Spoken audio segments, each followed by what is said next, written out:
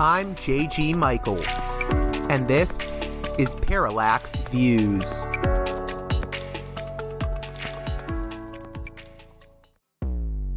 Hello, this is Mike Swanson. In a few moments, you're going to listen to another segment of Parallax Views. But before you do that, let me tell you about my new book, Why the Vietnam War. It's a sequel to my previous book called The War State, which has lots of positive reviews on Amazon. It's been out for years. But this one is a more detailed case study of how American empire and national security state operate using Vietnam. And I believe it shows also how things work today, how policy is actually made and why. So grab the book on Amazon.com, Why the Vietnam War.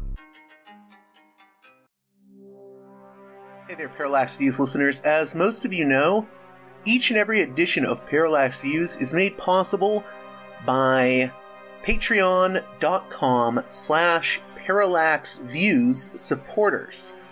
On that page, again, patreon.com/parallaxviews, you can support me financially and help keep this show going with a monthly donation of $1, $5, $10, $15, or $100.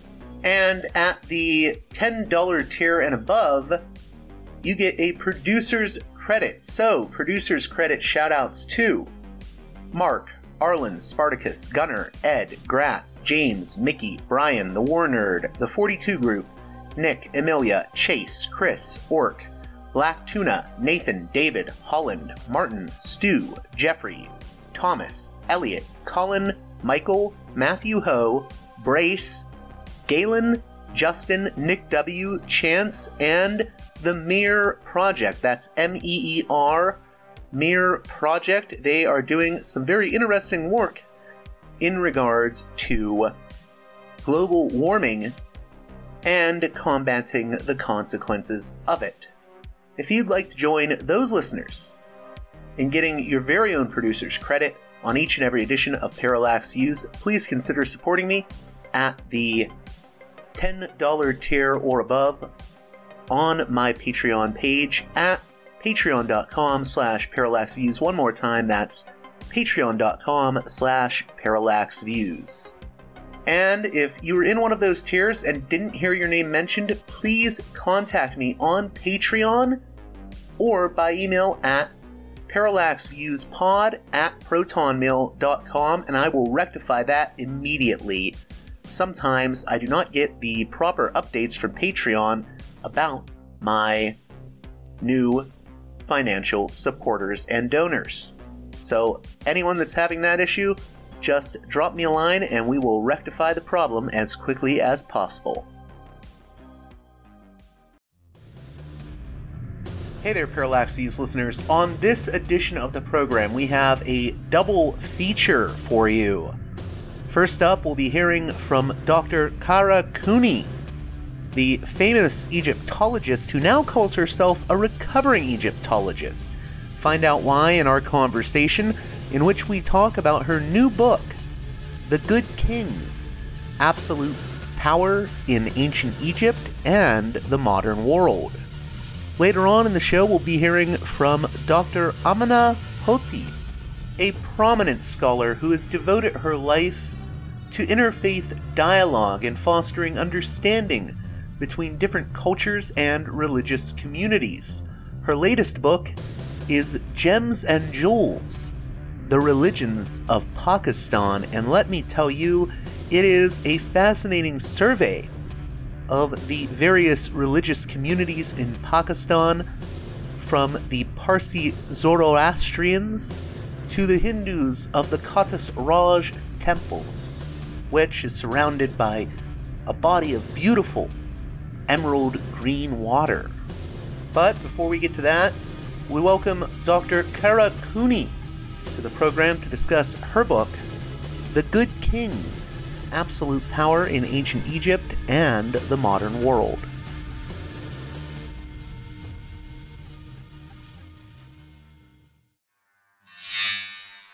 Welcome to Parallax Views, Kara Cooney, author of The Good Kings: Absolute Power in Ancient Egypt and the Modern World, and also someone whom I remember from my years in high school and college watching the Late Late Show with Craig Ferguson. You made multiple appearances on there. I did. I was on 7 or 8 times. I can't remember how many, but that was a fun period in my life. Yeah, that was great.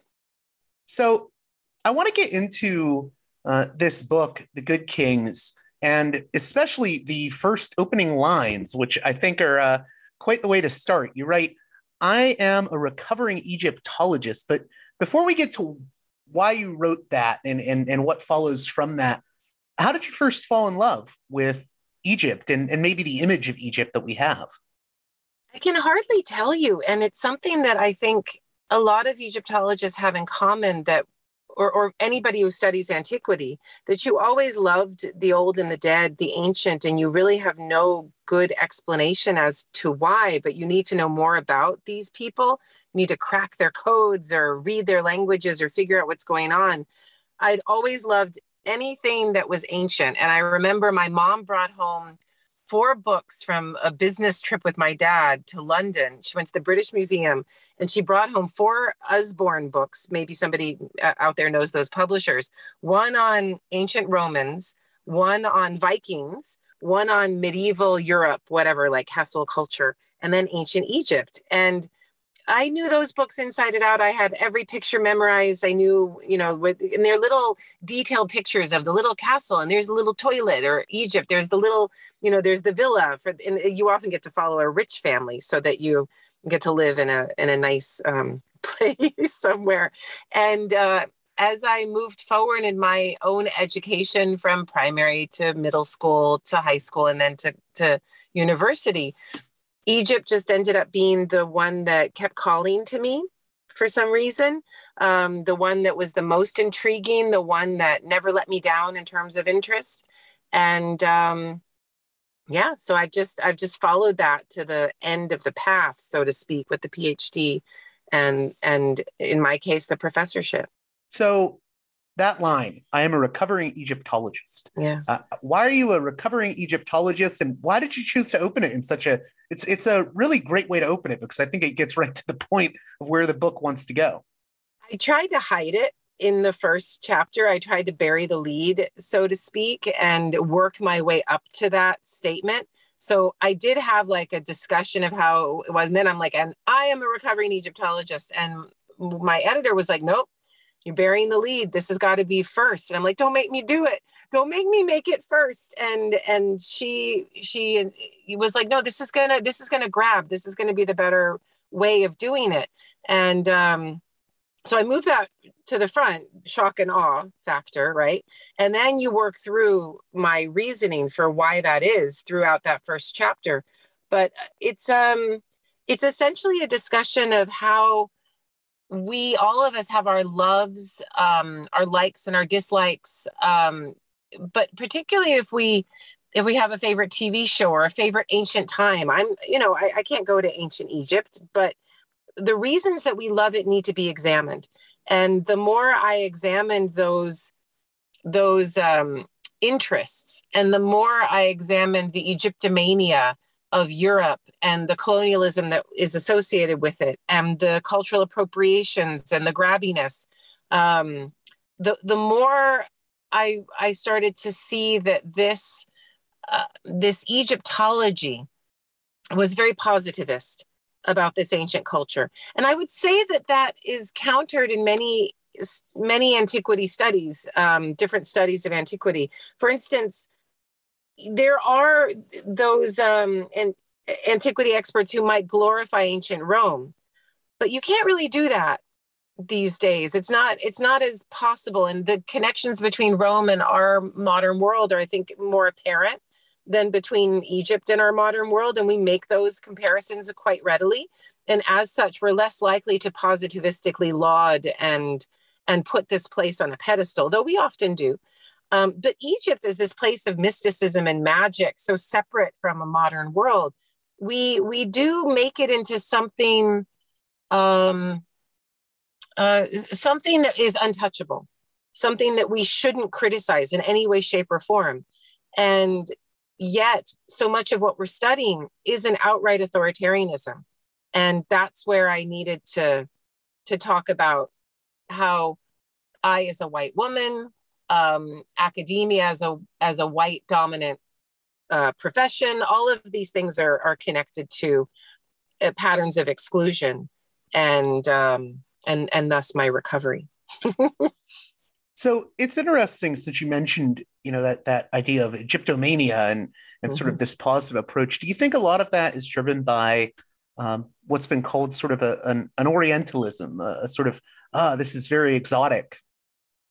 Yeah, Orientalism wants to have its cake and eat it too, and that's why it's so seductive and useful. So somebody like Edward Said, who really worked with that idea of Orientalism and of course wrote the book on the subject, he's there talking about how we're seduced by it at the same time that we're repelled by it, kind of a virgin whore sort of concept, if you like. But I think that there is that aspect, that Orientalizing aspect, but I think it goes deeper than that. There is the Oriental despot, right? And I think that 19th century and most 20th century Orientalism maligned that Oriental despot. Like, think of the movie 300 and the Persian king carried aloft, right? It's your typical Oriental image of kingship. He's lazy, but he's huge and handsome and hot, but he's like, he's not good. He's not there fighting amongst his people. He is separate from his people. He's demanding that they carry him in this carrying chair, and covered with jewels and somehow different from his people. So that's a super Orientalizing image of a despot, of a ruler who really shouldn't be there and is making bad decisions, but is there because of the luck of his draw, not because of any value that he has as a person. But I think that our love affair with our Egyptomania, if you like, is more complicated than that. And we see kings like Ramses II in the way that Ramses II wanted to be seen. We see him as that king who is like Maximus in Gladiator, who's fighting amongst his people and his chariot is alongside theirs. And we value him for that without then critically examining what this authoritarian power was about. Ramses II is still great for us in our estimation, in my opinion. And that's the kind of thing that I want to mess with. And I'm not trying to, I say this in the first chapter, I'm not trying to denigrate Egypt. I'm not trying to take it down. I am separating its leaders from its people, and I am separating its gods from its religion, state religion, as we always must do. But that doesn't mean that I can't criticize systems of power as I see them, particularly as they can be compared to ours. So I'm glad you brought up King Ramses II, because he's sort of on the front cover there, his coffin. So why King Ramses II? And for my listeners, if they're not as familiar with this character within Egyptian history, who was he?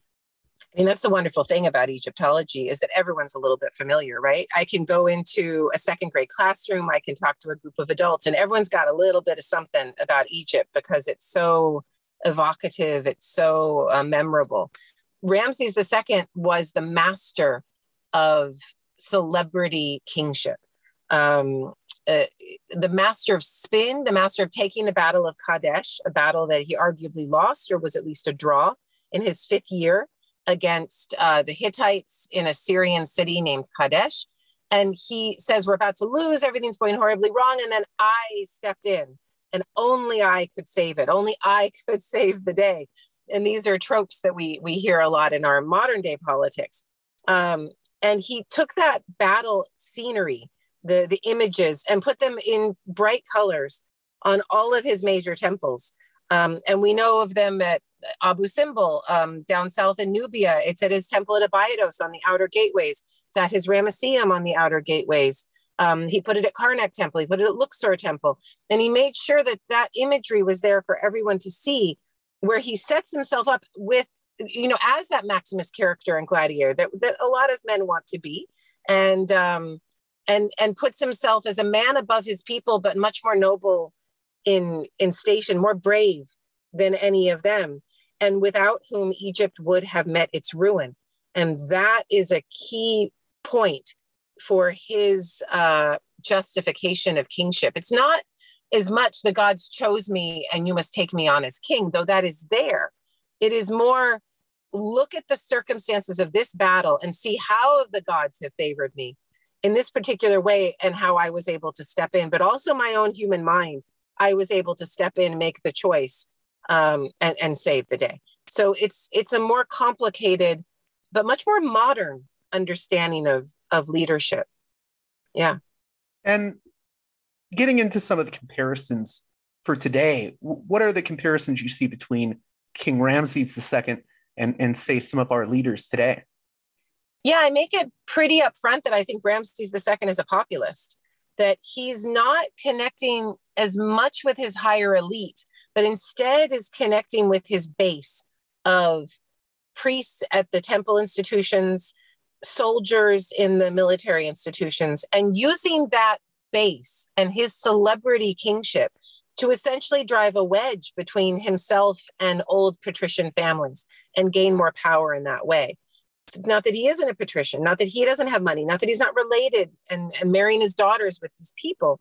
These things are happening, but he's creating another foundation of power that, as we know today, from 2016 onward, is extraordinarily powerful, and can allow you to make gross mistakes in the world and still have no problems with keeping your base happy, because you are giving so much to them. And there's one really amazing image on a stela, a flat piece of stone that would have been displayed in some sort of temple space.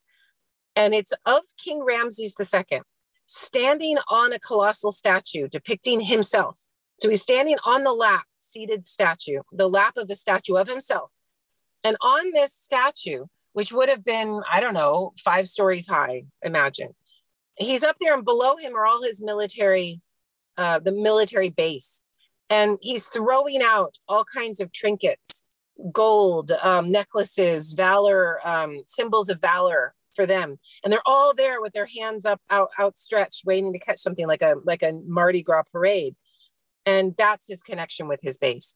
And I think the methods that we use today of rewarding, creating kickbacks, creating contracts. We say we don't have corruption in our government, but of course we do. And it's all there out in the open for everyone to see. The lobbyists that we allow into our government, the pay to play schemes we have, where you can essentially buy a politician in the open by giving money to campaigns and other things. I think these things these political ploys are something that Ramses II would have gotten immediately. And Ramses II would have also understood a politician that has to spray on a makeup or put on, an accoutrement to make himself look perfect, or as perfect as one can look. And also, to add to this, we're in a time period of really old politicians in the United States. Lots of old guys, old white men running for office and gaining office. Ramses II ruled for 67 years. And when he died was certainly in his 80s. And that's that kind of patriarchy of the, respect your elders, that this needs to continue on. That's something that I think that fear of, if we don't have this rule, what will it'll all go to hell in a handbasket. Ramses II capitalized that. And I think a lot of our old male rulers are doing the same.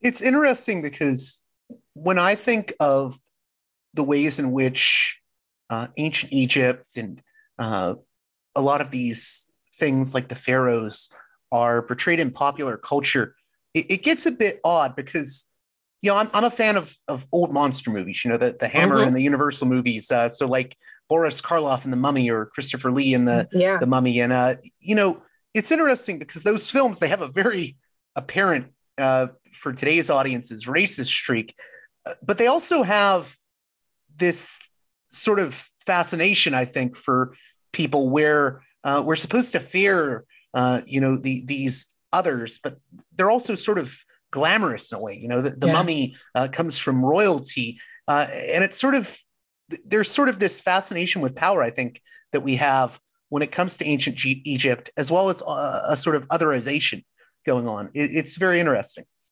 I agree with you completely. And it's a point that I'm always making in class with my students. It's a point that I'm always making on my podcast and in other spaces, that we fetishize ancient Egypt. And we do so without even realizing necessarily that we're doing it. We're saying they're full of mystery and magic. And we say, we're not allowed to compare them to us. They're so different that, I've been called universalist in some book reviews. How dare you compare, politics in the United States to Ramses II? Who do you think you are? And if we particularize the ancient Egyptians and say that they can only be studied within their own space, within their own time, we're almost dehumanizing them. We're making them into something that is so superhuman, so special, that we're making them unhuman, that they are connected to these secrets of the universe that we would like to know. So there's this weird tension of dehumanization on the one hand, but on the other, what they knew in their culture was, if we could just get at it, we could just understand the Hermetic texts or whatever it is, we could just understand how the pyramid actually was built, then we would somehow be able to improve our own culture, that they somehow had secrets that we don't have. It's interesting that you bring up that universalism versus particularism, because in reading your book, that comes up a bit. And I've always found it interesting. I think I intuitively move towards sort of universalistic approaches at times, in the sense that I don't really think we're that much different than people from centuries ago. I think we have a lot more in common than we often realize. It's one reason I don't like a lot of these. I'm not a big fan of things like Ancient Aliens, where, we make it that, oh, these people couldn't have done this, or that because they're from long ago. They couldn't have been that smart or skillful. And I think that's all sort of BS in my opinion. But it's interesting.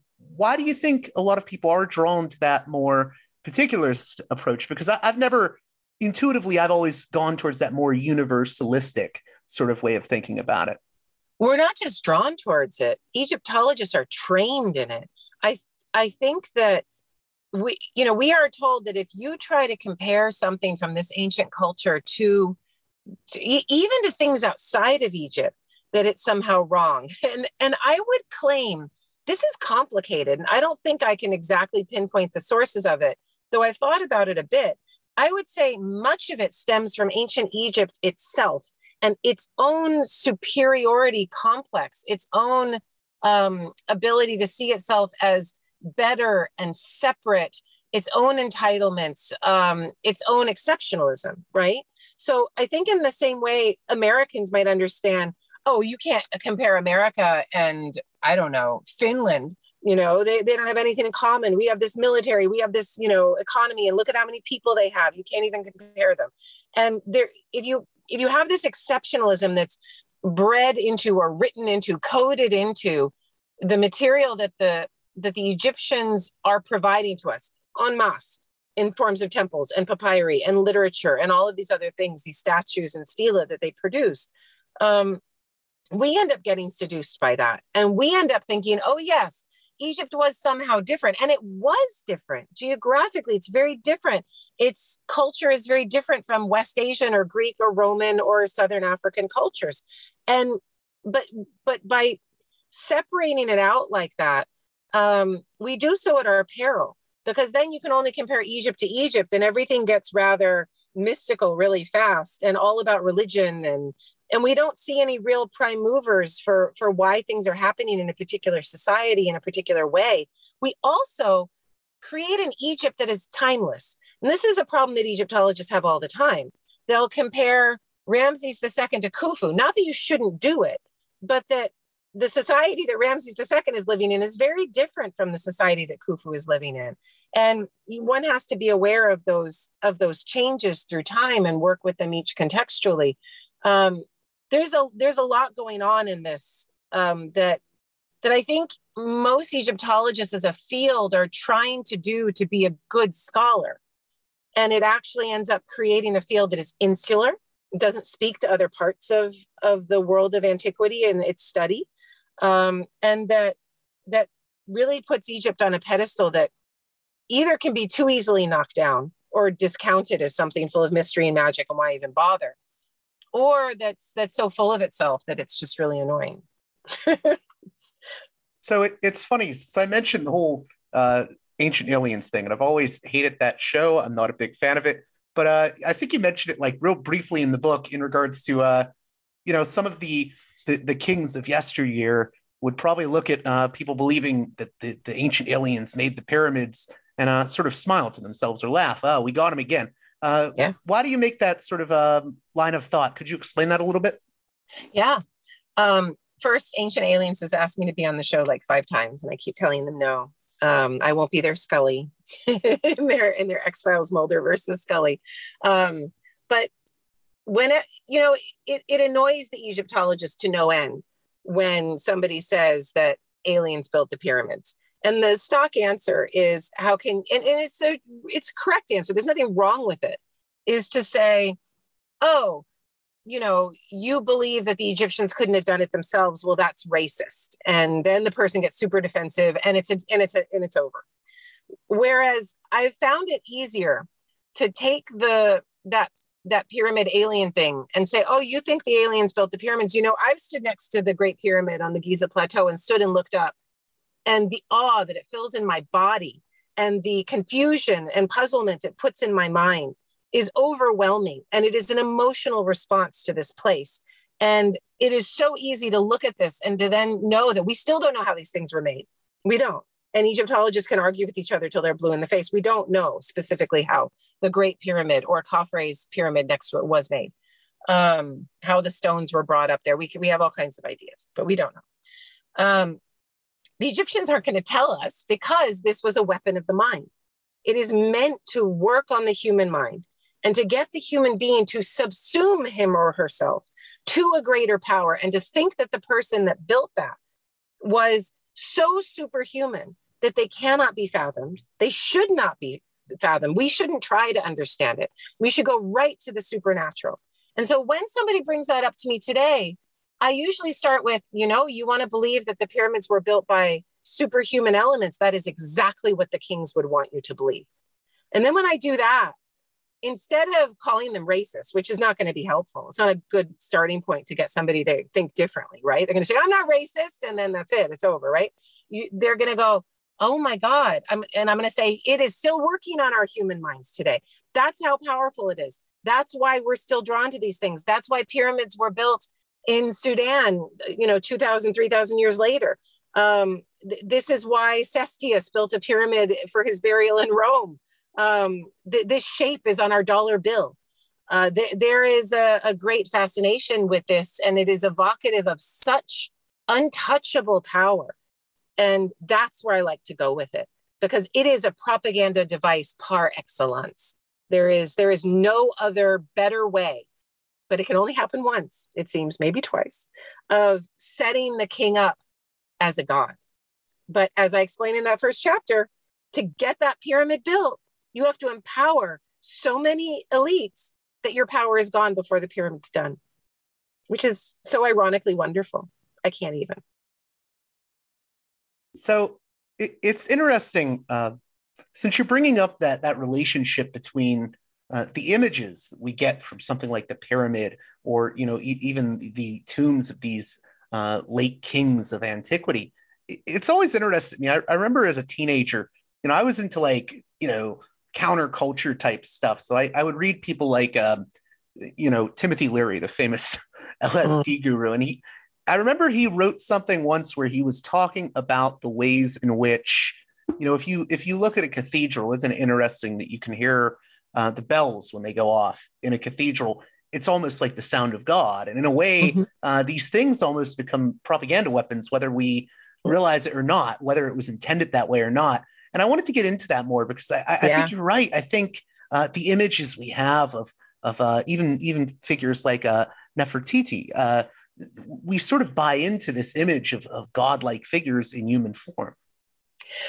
It is, and this is such a cool point, because how easily can belief, true profound belief, or beauty of music, beauty of form, beauty of sound, how can these things be co-opted? And so then people are like, how dare you criticize the beauty of our Egyptian people? And I'm like, no, not criticizing, the beauty of these statues, I am getting you to think how they work upon your mind. I'm not criticizing Egyptian religion and its solar cult and all of these things, but I am getting you to look at the co-option and how people in power then ride the coattails of it. And these religions and these belief systems, or just beauty in and of itself, these things are older than humanity.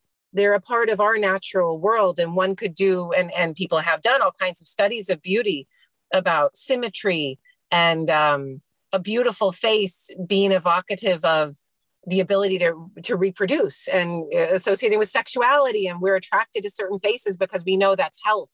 Health equals beauty. And I mean, it's, beauty is so much of what the Egyptians produced. People go as a tourist, you go to Egypt. And when I'm in the Temple of Abydos built by Seti I, I can't tell you how blown away I am by the beauty of this place, the cut of each relief, the sureness of the application of paint and the line. And when I'm standing in that place, I am more awed than I am looking at Michelangelo's ceiling in the Sistine Chapel. Somebody else is going to be more awed by the Sistine Chapel. That's fine. They're both beautiful, and they are both co-options of beauty for power. They're co-options of our emotions that are connected with that beauty to manufacture power. And it's a tricky line to draw. And it makes me think of how something that can seem beautiful at one point in time, as it is misused, and as people start to see it for what it is, that thing that had become beautiful becomes grotesque, becomes decadent. Is it still symmetrical? Yes. Is it still beautiful in a scientific form? Yes. But we now read into it a different kind of beauty. So you could look at a Leni Riefenstahl film of Hitler, and in the moment where you're watching it and it's evoking, and maybe you're a believer of this Third Reich, this new power and this beautiful thing that Hitler is producing. It's beautiful. And then after the atrocities, what is associated with the beauty of that parade is a decadent grotesqueness. And it's still the same beauty. It's still the same thing. And that could explain changes in names we give at birth. The name Brittany used to be awesome, and now it's associated with just everyone having the name. Or it could be associated with certain fashions of, the late 18th century dress, that the French door was invented because it was so wide so you could walk through it, right? And then it becomes this grotesque thing, so that's not beautiful anymore. You have to make this dress that's much smaller in its indices and proportions. But the idea of beauty being absolutely embedded with power is very, very interesting. And I think one could do more discussions of this over the longue durée and understand that the beautiful is right there on the knife's edge of becoming the ugly in what it does to us. And I find that, having grown up as a Catholic, very interesting that even ideas of divinity, as an ex-Catholic, I might rebel against and be like, no. And it's like that they've made all of divinity ugly in a sense because of what I was exposed to in the Catholic Church, right? So all of it becomes ugly. And then you have to, as with that trauma, with that PTSD, you have to then pull out, no, that's still beautiful. That's still valued. That's still okay. And you have to find a way to reinvent it. And somebody will reinvent it. But somebody always does. And then once we don't have the triggers, the old thing might become beautiful again. I love that point. I hadn't thought about it in those words. So thank you for that insight. I was just going to add, though, to that.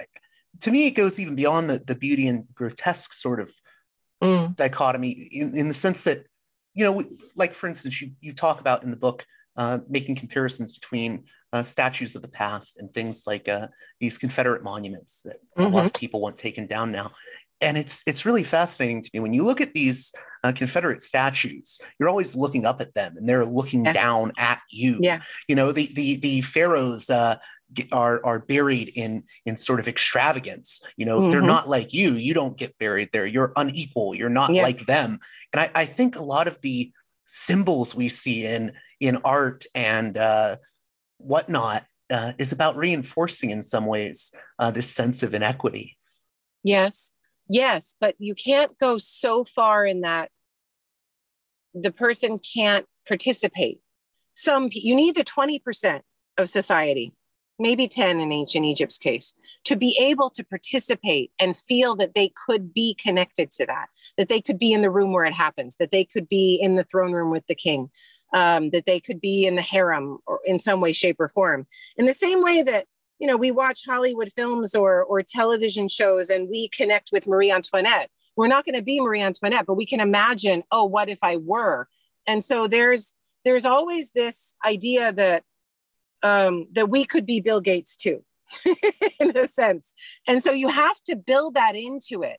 It has to be something that's somewhat participatory, even if it's only in an imagined sense, so that people feel like, Americans are obsessed with money and excess and exclusivity and inequality, but mostly because they feel they could be the person at the top. And the person walking by the Confederate monument, the one person who's meant to be downtrodden is going to feel as if that statue is staring at them and casting them down. The Black person, maybe the poor white person, but probably not. The poor white person will see, and the rich white person will see in that, Alabama, Texas, whatever that Confederate state, wherever that Jim Crow statue is, will feel that they are at the top of the pedestal, that that's their ancestor, that person fought for their power. They may not conceptualize it exactly that way, but they'll put themselves up at the top of that pedestal rather than feel it glowering down upon them. And that's the kind of thing I'm working with in this book. I want us to be looking at the Jim Crow statue or the Egyptian statue with not disgust, but with a deep sense of longing and love and connection, because that's what works upon our minds best. You don't work on people's minds through oppression as easily as you work through love. It's interesting too. Well, it's interesting for me, at least. When we talk about Egypt, you said that some people feel like, oh, you're denigrating Egypt. But what I find odd about that is when we're talking about Egypt, are we really talking about Egypt? And what I mean by that is, I think most of the time we're talking about, pharaohs. We're talking about Nefertiti. We're not talking about the people who, did the labor of building the pyramids. Yeah. And these are really two different stories. And somebody on my Facebook, where I have some really interesting discussions, had a really wonderful point, which was, when I'm talking about this history, I say Ramses II built this temple. Seti I built his mortuary temple at Abydos, like he's rolling his sleeves up and getting down to business. And he's not. He's ordering it. He's commissioning it. He's saying, go to his lieutenant, who then brings it to another lieutenant, who brings it to another guy, who then gets all the guys to go and build it. There's a whole level of skimming off the top along the way, right? And a lot of game of telephone. But we do like to think of the history as if it is written by those guys at the very top. And it makes me think of another book, and I'll have to give this to you later in an email to put in your show notes, but it's a wonderful book recently published by American University Press. And it's about the lamentations of the dead that are still sung or chanted in Upper Egypt today. Whether you're Christian or you're Muslim, you bring in a sheikh for a dead person in certain parts of Upper Egypt. And they say things like, when you meet the serpent at the 6th area, answer this. And this is still happening today. There is this long durée connection between ancient Egyptian religious tropes and what people are going into the afterlife with, or what you're sending the dead into the afterlife with.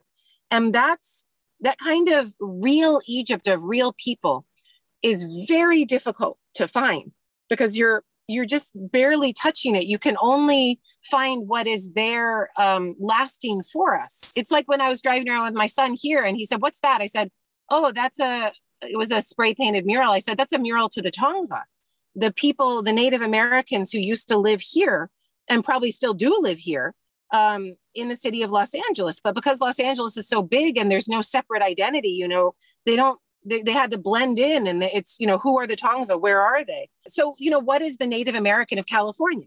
How can we find that? Where are the Tongva? Where are the Egyptians? And they don't exist, and yet they're there somehow, but you can barely find them. And the Tongva existed here just 200 years ago, 300 years ago. They still exist, but how much, you can go and ask them for their songs and their language, but you can't touch the Tongva of 400 years ago because they didn't leave us monuments to find our way to them. You can only use the living humans who have kept something from the past to apply them to the humans of the past.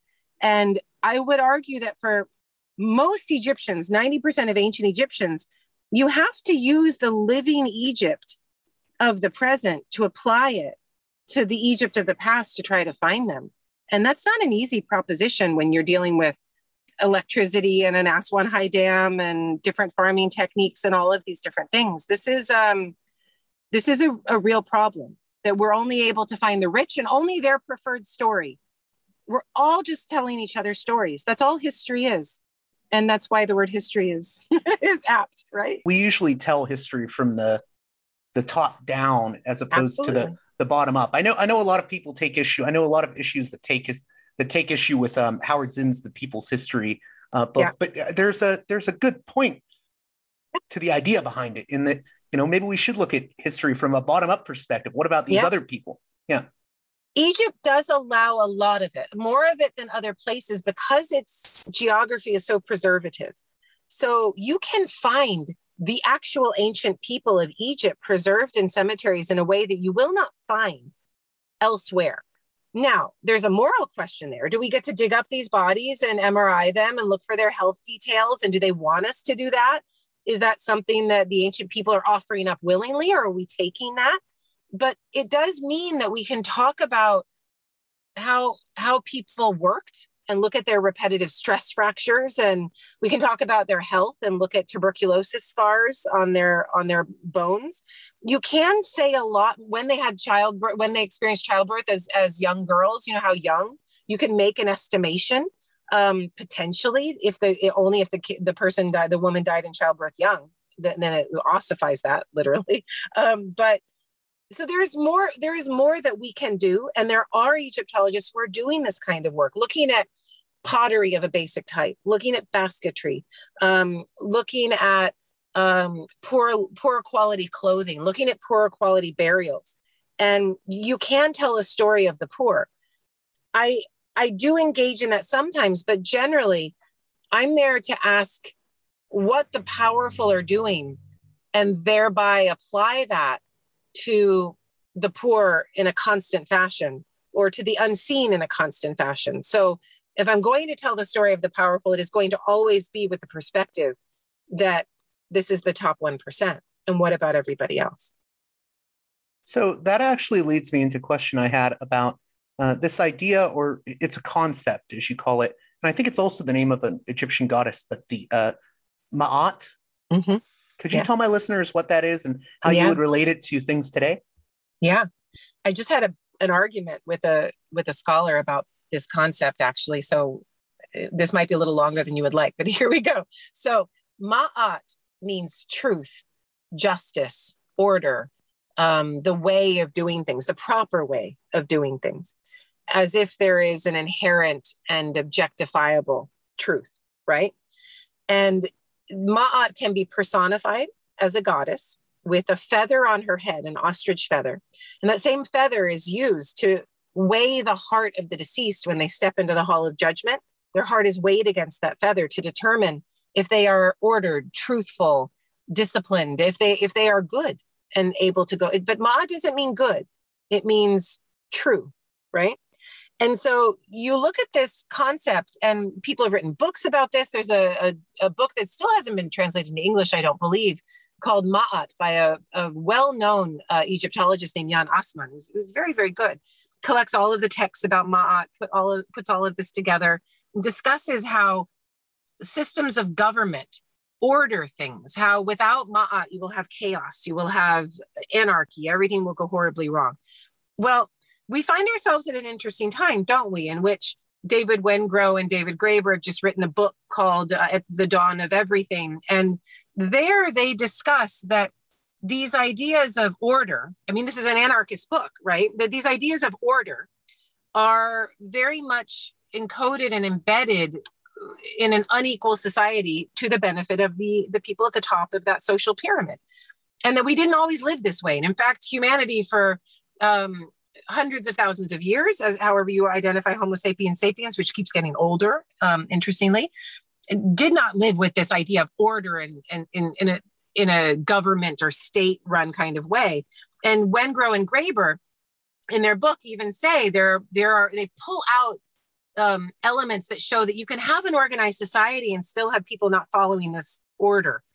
And the argument that I got in a seminar context was, I said, no Egyptologists look at Ma'at from the concept of law and order, from the bottom of society, how a Black person in Compton feels when the cops roll up in front of their house. It's very different from the way that the white person in Brentwood feels when the cops roll up in front of their house. One is like, oh shit, the cops are here. What are they going to do to us? What could we possibly have? And the Brentwood people are like, oh my God, that's so great. The cops are here. So everyone's conditioned to understand what this order, this Ma'at, is going to do to them. And we need a whole lot more of that ambivalence applied to Ma'at within Egyptology, because right now it is beyond positivist. It is very apologist towards this idea that without it, things will fall into chaos. And we really drink the Kool-Aid, in my opinion, as far as Ma'at is concerned.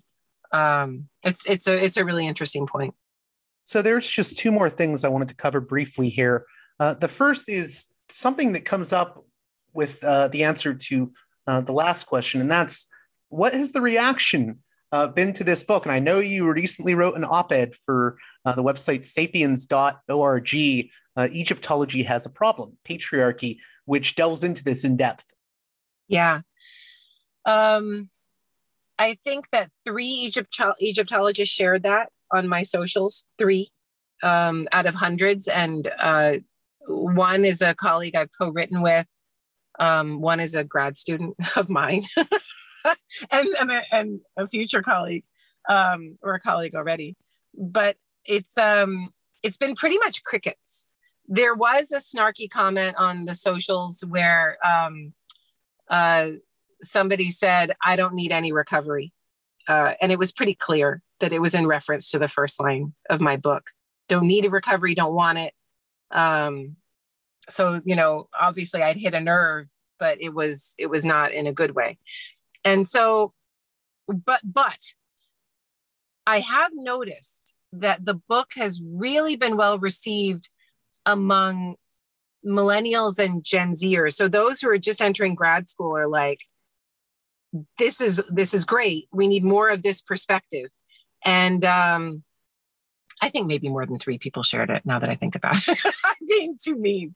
But it's a generational thing. So the people in my generation, this is not what they were trained to think, how they were trained to think.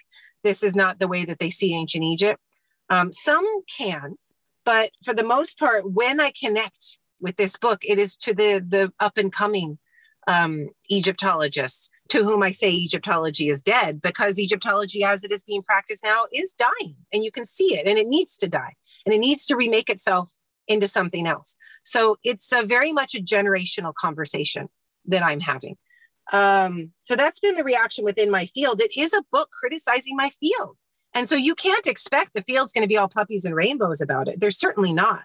And I think that, and I was just talking to a colleague of mine, Amber Myers-Wells. I was talking with her, and I said, I think the book's got legs. It's not going to be a rip-roaring, bestseller where people are just like, oh my God, this is amazing. It's changed the way that I think, because I'm telling a lot of things to people who don't want to hear it. The public doesn't want to have their pharaohs ripped down.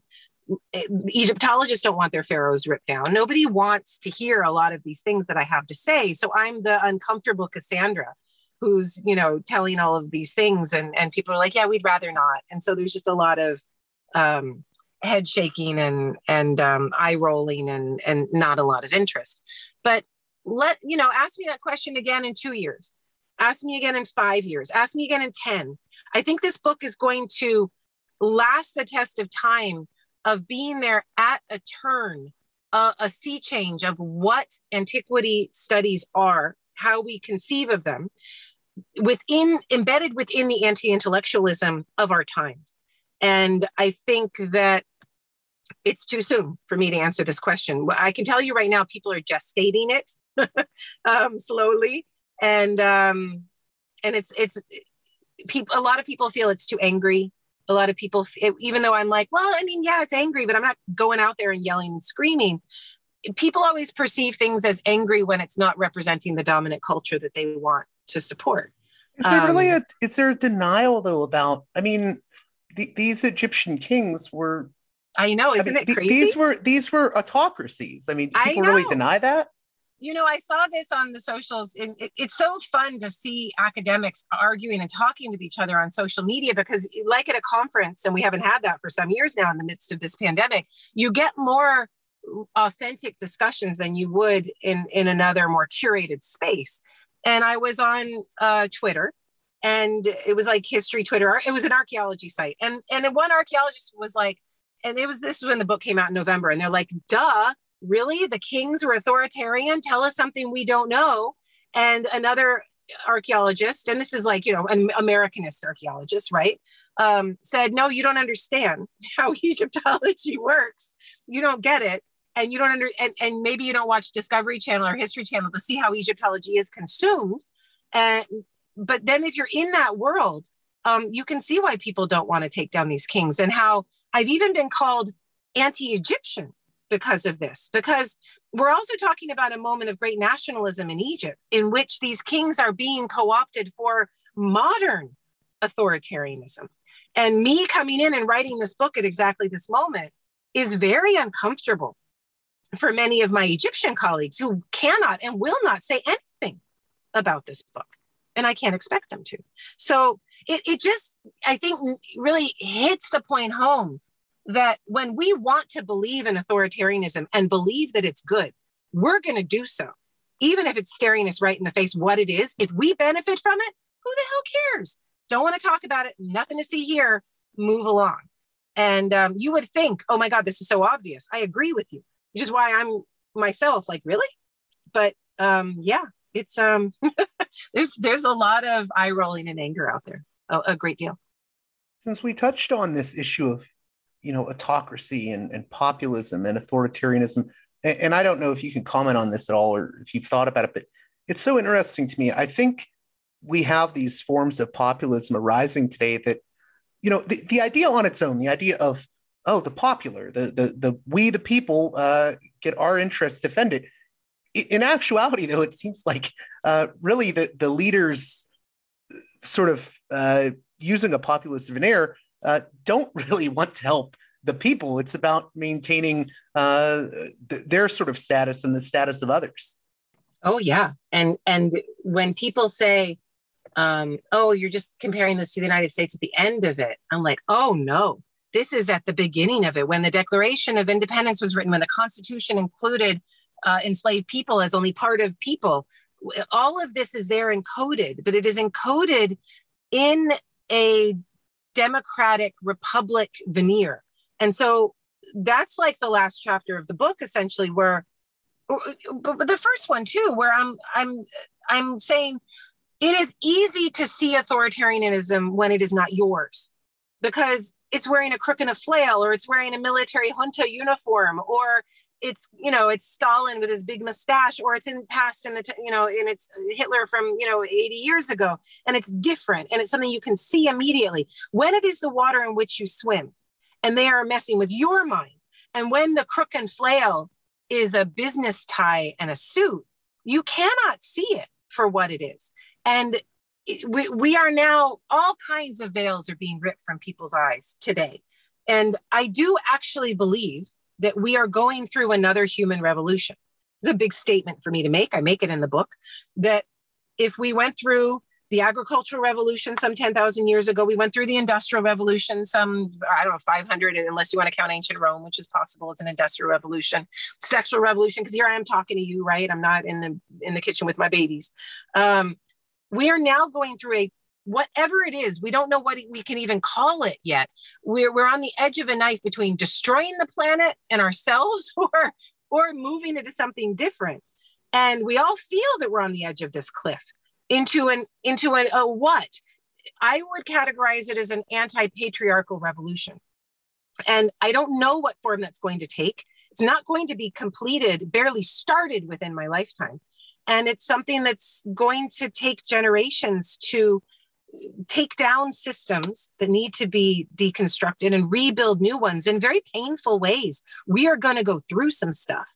And that's where we find ourselves situated. And that's why the perspective of a historian who can look back 5,000 years and see how long these things take to develop, who can then apply that same site to the United States and say, oh my God, 250 years, not even, whatevs. And then look forward and see what could potentially be there in the future, but in a very different reality in which the real game changer, the real variable now is the environmental devastation that patriarchy has caused, that you would have in microcosm, when Ephesus silts up, or when a place has to be abandoned, or, they create too much lime and the forests are cut down. You have it in microcosm throughout history, and you see places collapse because of environmental devastation, but not on this scale, and not in a way where all of the globe has to change or we die. It's a real interesting time to be alive, and it's a real interesting time to demand that we deconstruct the systems that we have lived with for thousands of years. I wanted to add to that real quickly, if I could. I was going to say, it's not just systems. It's almost, since you were talking about Egyptian religion, I almost feel like we have our own brand of a sort of religion here, a sort of religion of exceptionalism. I mean, people don't like it when I say this and they think I'm being all radical, but I think it's just really easily observable, which is, we've sort of divinized the founding fathers. And also when you look at the Supreme Court, I mean, these are basically theologians interpreting a holy document. And it's dying before our eyes. And you can see them on the take. You can see the Supreme Court getting pay to play, with Kavanaugh getting all of his debts paid off. And that still shows up on Twitter. Tell me who paid off Kavanaugh's credit card debts, right? And then you've got Clarence Thomas with all of his conflicts of interest connected directly to January 6th, which is extraordinarily interesting. So you see those priests getting defrocked before your eyes. To work with this, what you call a religion but not, I would encourage you to read what is in some ways a difficult book, but it's really wonderful in its main concepts. And this is Michael Mann's The Sources of Social Power, Mann. And his first volume deals with antiquity. And he separates social power up into 4 parts: ideological, economic, military, and political.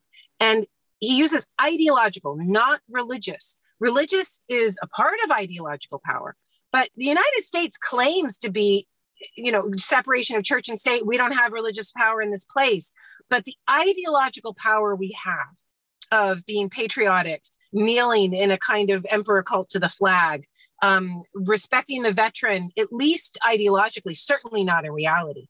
And all of these things that we exceptionalize. And as you say, a sacred document, we have scripturalized the Constitution, because only by scripturalizing it, and you grew up hearing it's a living document, BS. It has now become scripturalized because it serves the originalists, who are those in the dominant culture, to keep it that way and to lock that shit down so that no one can change it at all.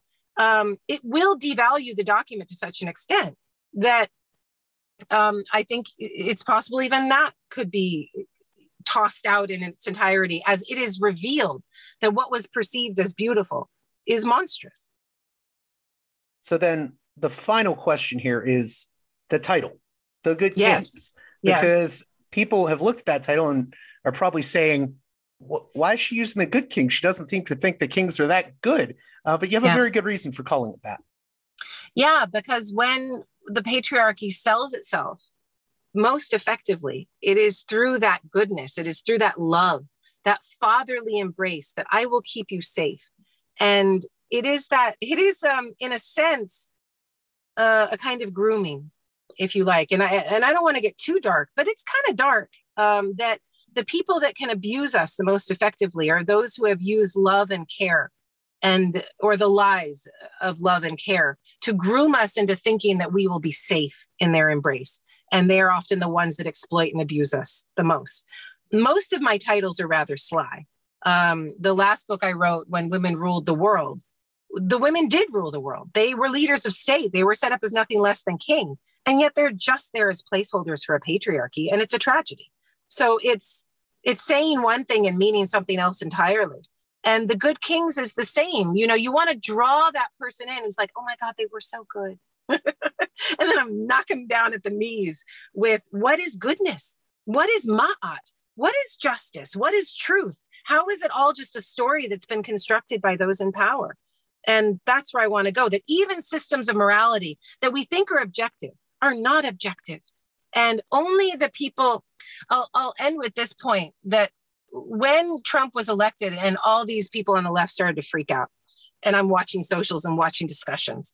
And I remember a Black person in the United States, and I can't remember, you know, somebody who's written amazing things, but was like, y'all freaking out. Look at y'all freaking out. We've been dealing with this for 300, 400 years, and no one's noticed it. And everyone's saying we're so angry and so difficult. And now that you can see the authoritarianism affecting you personally, now you're freaking out and you think it's new. And it is not new. It is all just your perspective of what this goodness is. People who are on the side of the exploited know that this goodness is not what it claims to be.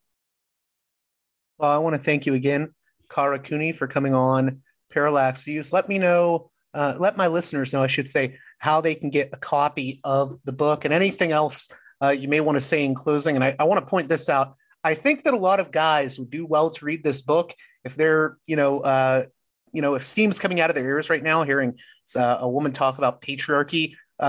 You're not, like going after all the dudes and being like, you're irredeemable. That's not what you're doing at all. And I think if they read the book, they'll see that.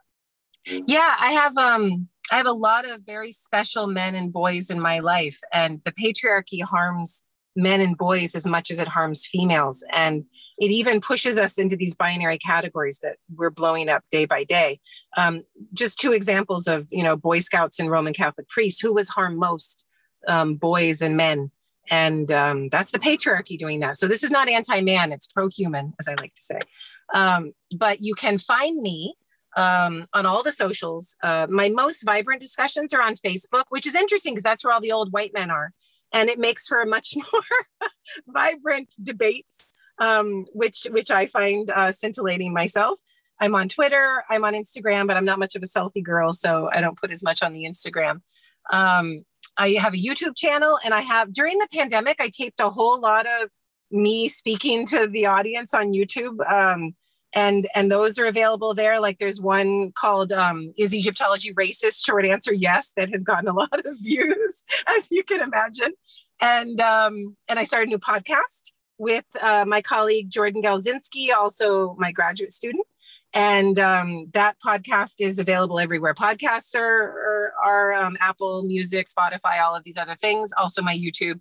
And the book, The Good Kings, is available wherever books are sold. And if you want a signed copy, I would encourage you to go to Book Soup, like the soup that you eat, booksoup.com. And every copy that they sell is signed by me. And thank you again, Cara Cooney, for coming on Parallax Views. Thanks so much. Thanks for having me. I really enjoyed it. Next up, Dr. Amina Hoti joins us to discuss her book, Gems and Jewels, The Religions of Pakistan. This is a fascinating conversation where we'll learn about all kinds of religious communities in Pakistan, including the Parsi Zoroastrians, the Sufi Muslims, as well as the Hindu and Buddhist communities of Pakistan, and much, much more, including the efforts that Dr. Hoti has undertaken more broadly to foster interfaith dialogue that creates understanding and respect between different cultures and communities. So with that being said, let's get right to the conversation with Dr. Amina Hoti, author of, again, Gems and Jewels, The Religions of Pakistan.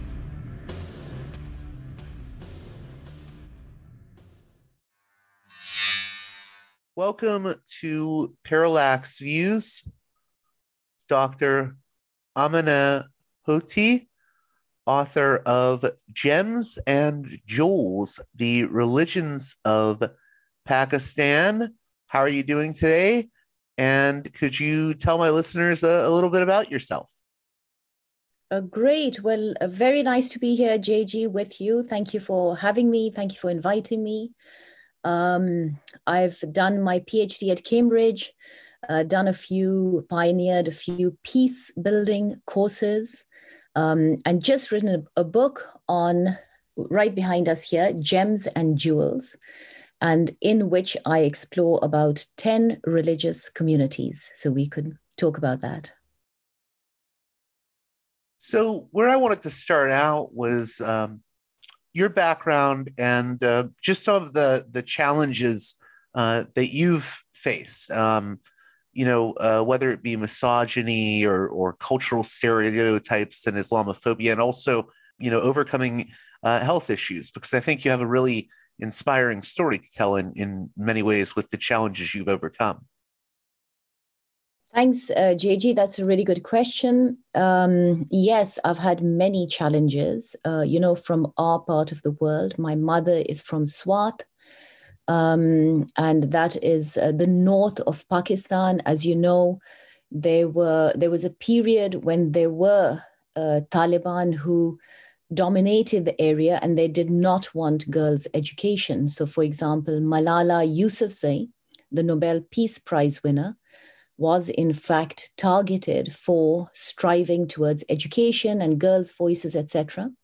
So my mother's side comes from there, and my great-grandfather, who played a key role in spirituality and leadership, he was very keen on women's education.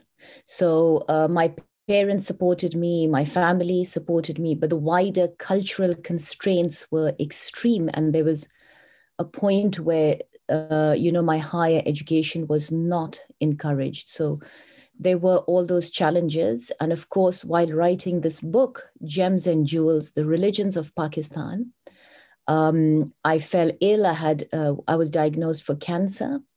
And while doing my chemotherapy and surgery, I was editing the book. So we were continents apart. I was based in DC. The editor was in Lahore in Pakistan. And we had huge challenges, but thanks to WhatsApp and modern technology, we were able to communicate, although I'd get up at 2 a.m. and sometimes read some of the stories about the saints and the wonderful heroes of our world and really, really get inspired. And I think that's what kept my spirit going. And I was very keen to finish the book before anything would happen to me. So I was, just before my surgery, I worked till really, into the night. I just worked and sent the manuscript just before going into that surgery. If you could, I want to stick on some of those challenges. You mentioned, the issues of sort of misogyny or sexism. What helped you to overcome that? I know that your father, who's been on the show, Ambassador Akbar Ahmed, was very high on pushing you with regards to your intellectual pursuits. And I was wondering if you could talk a little bit more about those issues of women in the Islamic world and overcoming a lot of those challenges related to sexism and chauvinism and misogyny. Well, that's a really good place you've pointed to, JG, because there is a difference between cultural background and religious context. And within the religious context, education is encouraged. In fact, the Prophet of Islam said, "Go unto China," which at that time was a very far place from his center point. And he said, education for both men and women is compulsory.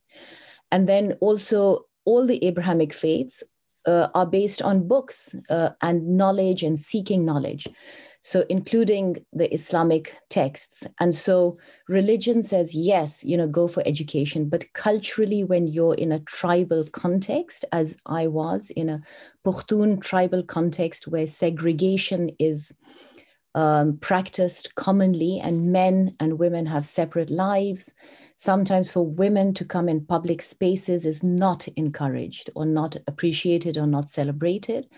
And so I always had that dual challenge of, wanting for my world community as a member of my world family, and my faith always encouraged me to study, to seek education. For example, the United Nations, one of their key points is to seek education and to, strive towards excellence. And at the same time, my university, Cambridge University, encouraged me. My holy texts encouraged me. My prophets, all of them encouraged me. But then culturally, there were those restraints. And so there was that tension. There was always that tension that sometimes women face. And that could be quite challenging and quite severe. I think it's also very fitting that you've devoted so much to interfaith dialogue and helping people understand Islam, because, and this is slightly off topic, we'll get back to my outline in a second, but I believe your name in Arabic means honest or faithful, and also is a reference to the mother of the Prophet Muhammad, right? Yes, that's correct.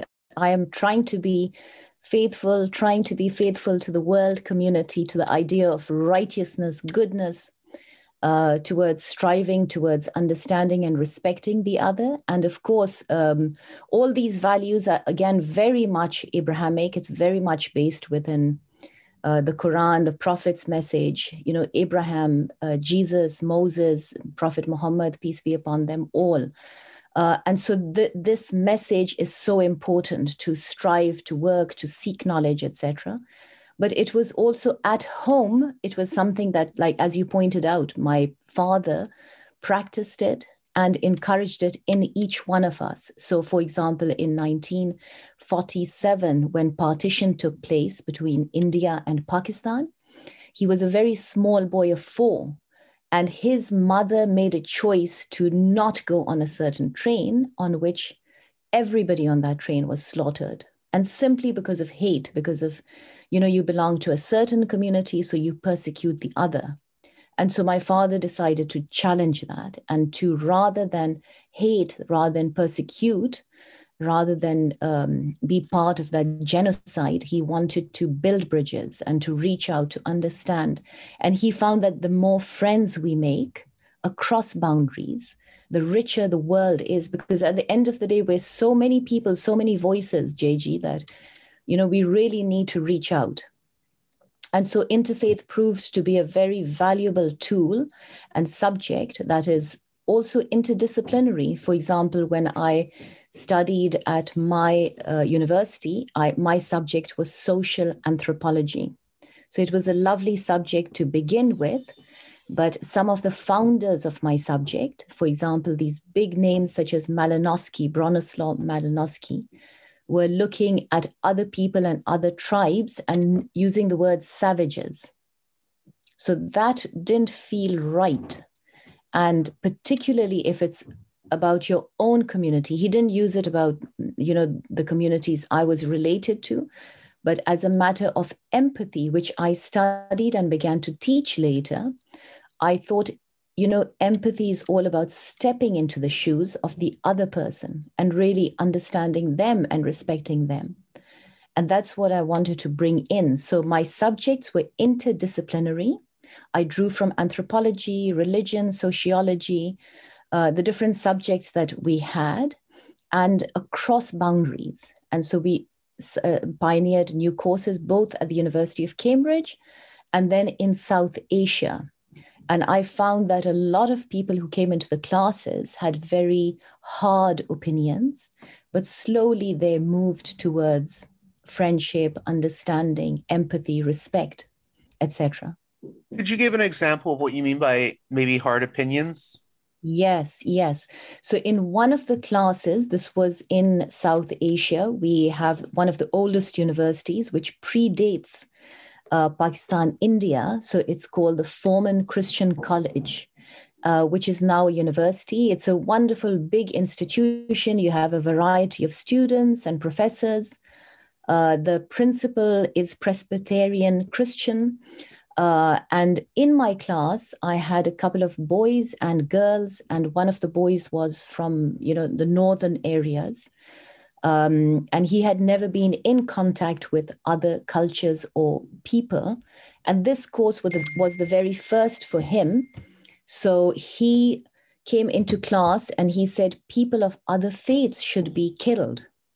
That's a religious obligation. And for me as a teacher, someone who's talking about peace, someone who's talking about knowledge, education, respect for the other, for me, that was so harsh and almost shocking.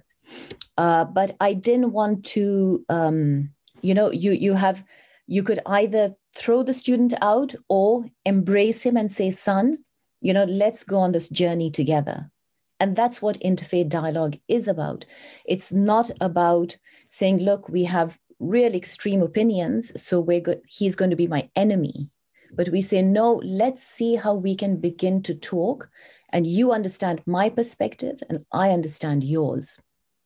And this way, JG, this student began to read and study women's perspectives, ethnic perspectives, religious perspectives. He read the Abrahamic faiths, etc. He read the chief rabbi's book on the dignity of difference. And at the end of the course, I said, okay, son, now what do you still hold that opinion, that you want to get rid of people of other faiths, although they're your principal is from a Christian faith. So, I mean, that would be horrible. So he said, no, ma'am, I'm a changed person.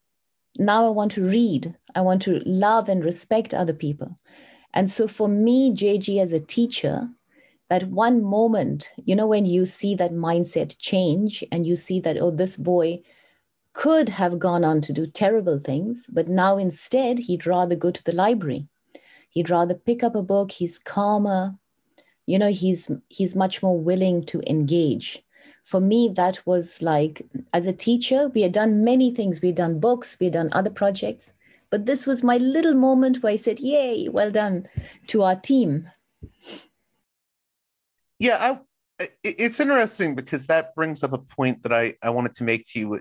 When it comes to interfaith dialogue, I feel like people that are fearful of interfaith dialogue, especially here in the US, I think we have, I would just say, very, very right-wing elements that, look at interfaith dialogue as like, oh, they're trying to degrade my own faith.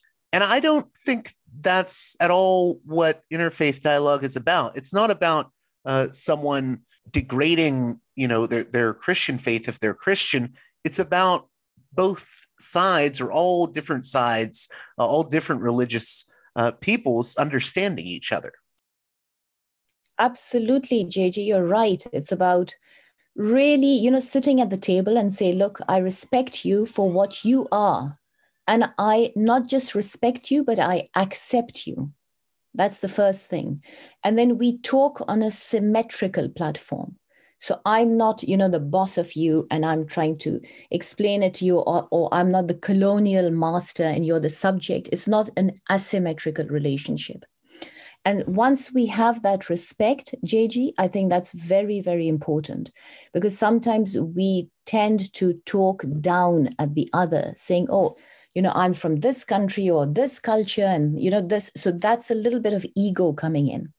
Some of the work that I studied, JG, in this book, beautiful texts.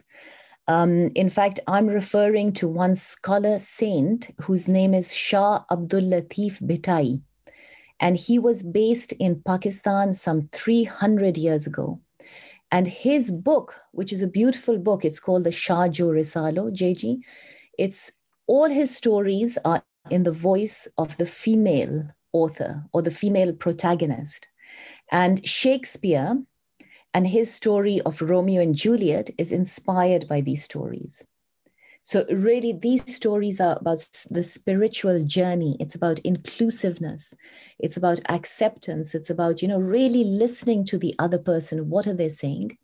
And I'm respecting you and you're respecting me. And therefore, we can have this dialogue.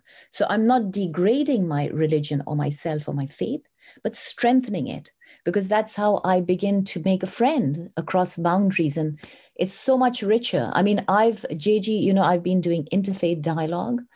And the best thing I've come out with is this network of friends across the world, from New York to Indonesia to, the Middle East.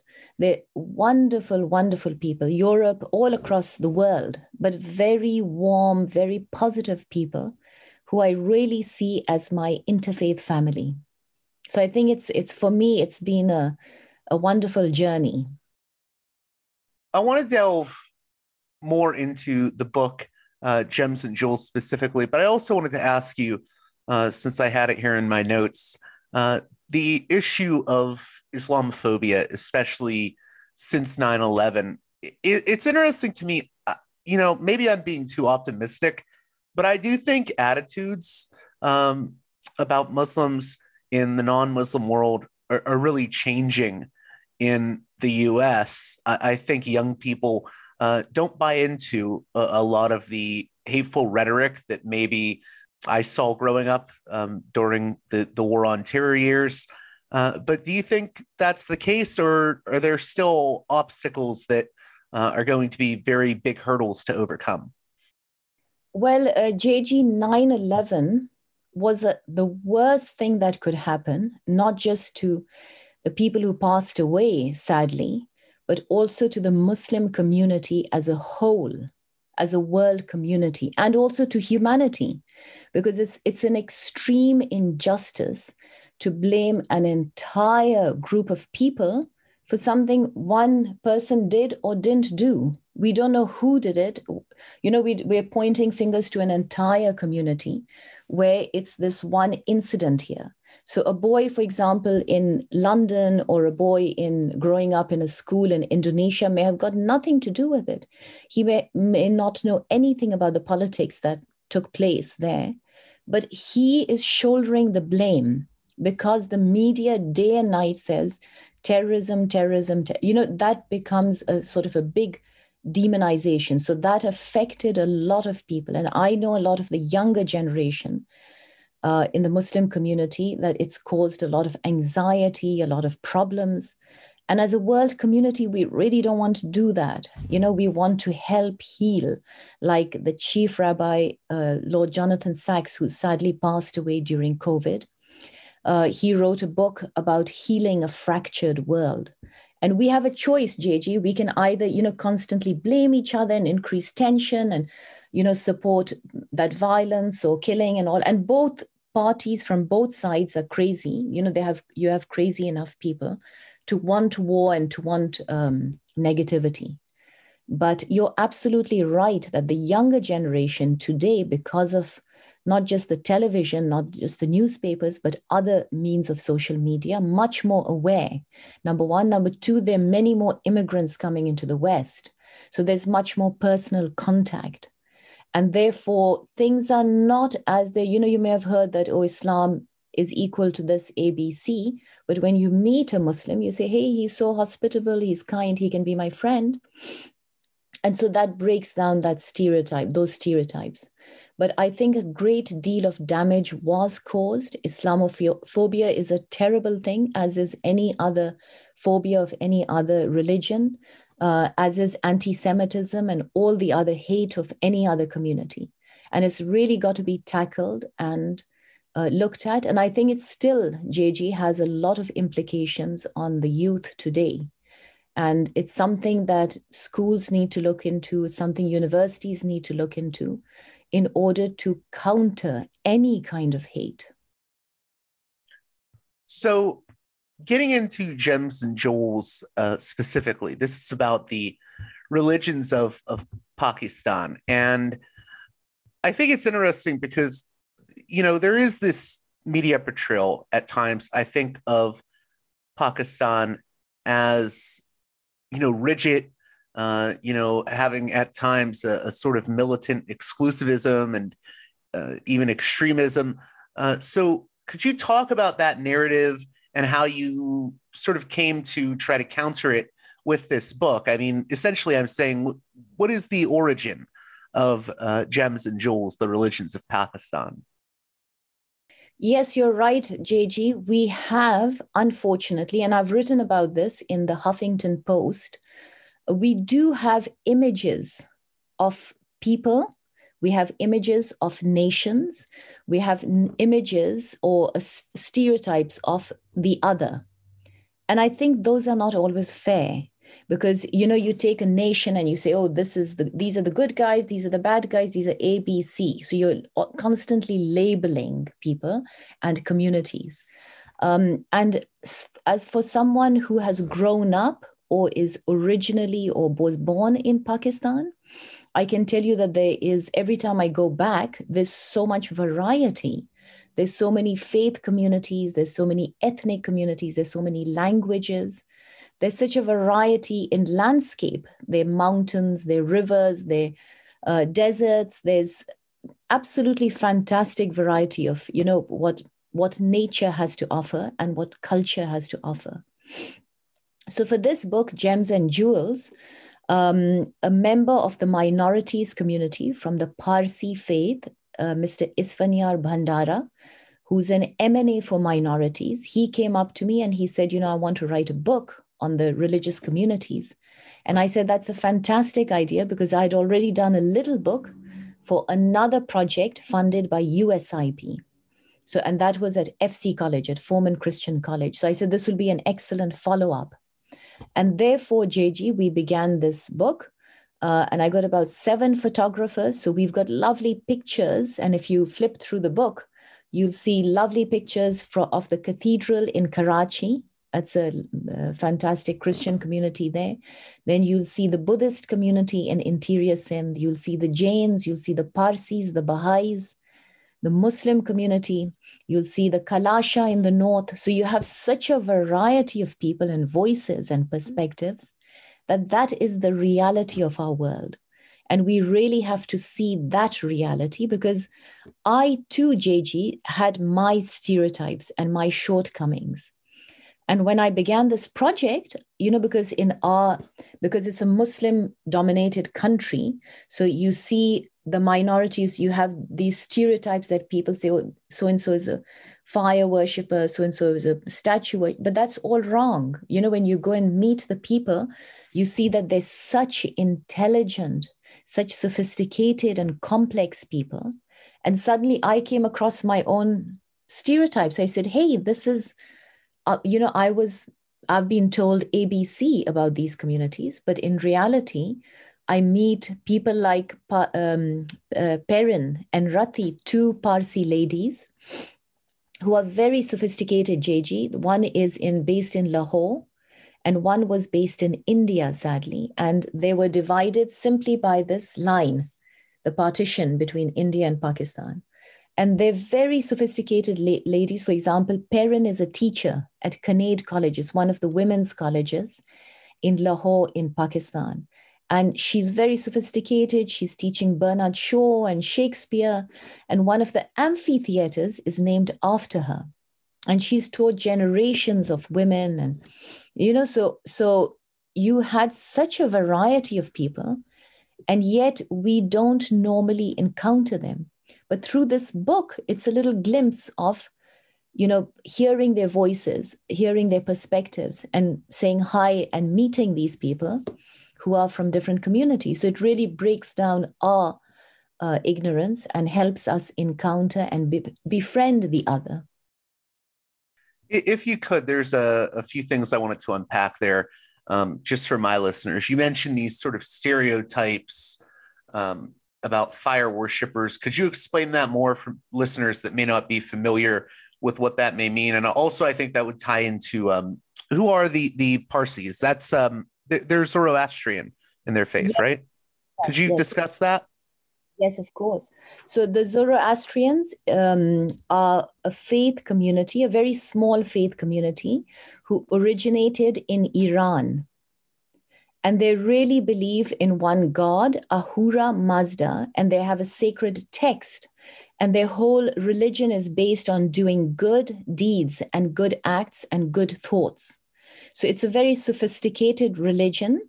But unfortunately, because they are a minority religion and because they're not able to voice or express themselves, and they have some sort of fire at the temple, which is a symbol for life and creativity and warmth and, all the things that many other faiths think about. When people see them from afar and don't understand them, then they say they are worshiping the fire. But the fire is a symbol. It's not the fire itself that is being worshipped. It's a symbol for something else. And therefore, in many of the religions, this is the case. So what I'm saying is that through this book and through this journey, I was able to encounter those communities, really engage with them, really see from their perspective and see with empathy. And then also challenge my own understanding and the wider society's understanding of what they are. Because remember, if within a wider Muslim context, JG, if they're considered, for example, the Parsi community is considered fire worshippers, then they're seen as the other, they're more distant. Whereas if they're seen as believers of one God, then they're seen as closer. So they were really being pushed aside in perception. And through this work, I was able to see that they are not so far as we thought they were. Could you talk about some of the other different religions of Pakistan? I mean, there is, you can find Buddhism, Sufism. I believe there's even Hindu minorities. Could you talk a little bit about the ones that really stood out for you that you think my listeners could learn something about from this conversation? Yes, sure. So, JG, I began the book reversing the order. So really giving that sense of respect and love to the community that was smallest in number. So I started with the Jains. Then, because we went to visit one of these beautiful temples far out in interior Sindh, and there weren't too many Jains that I encountered, but I saw a beautiful temple. We've got gorgeous pictures of the temple.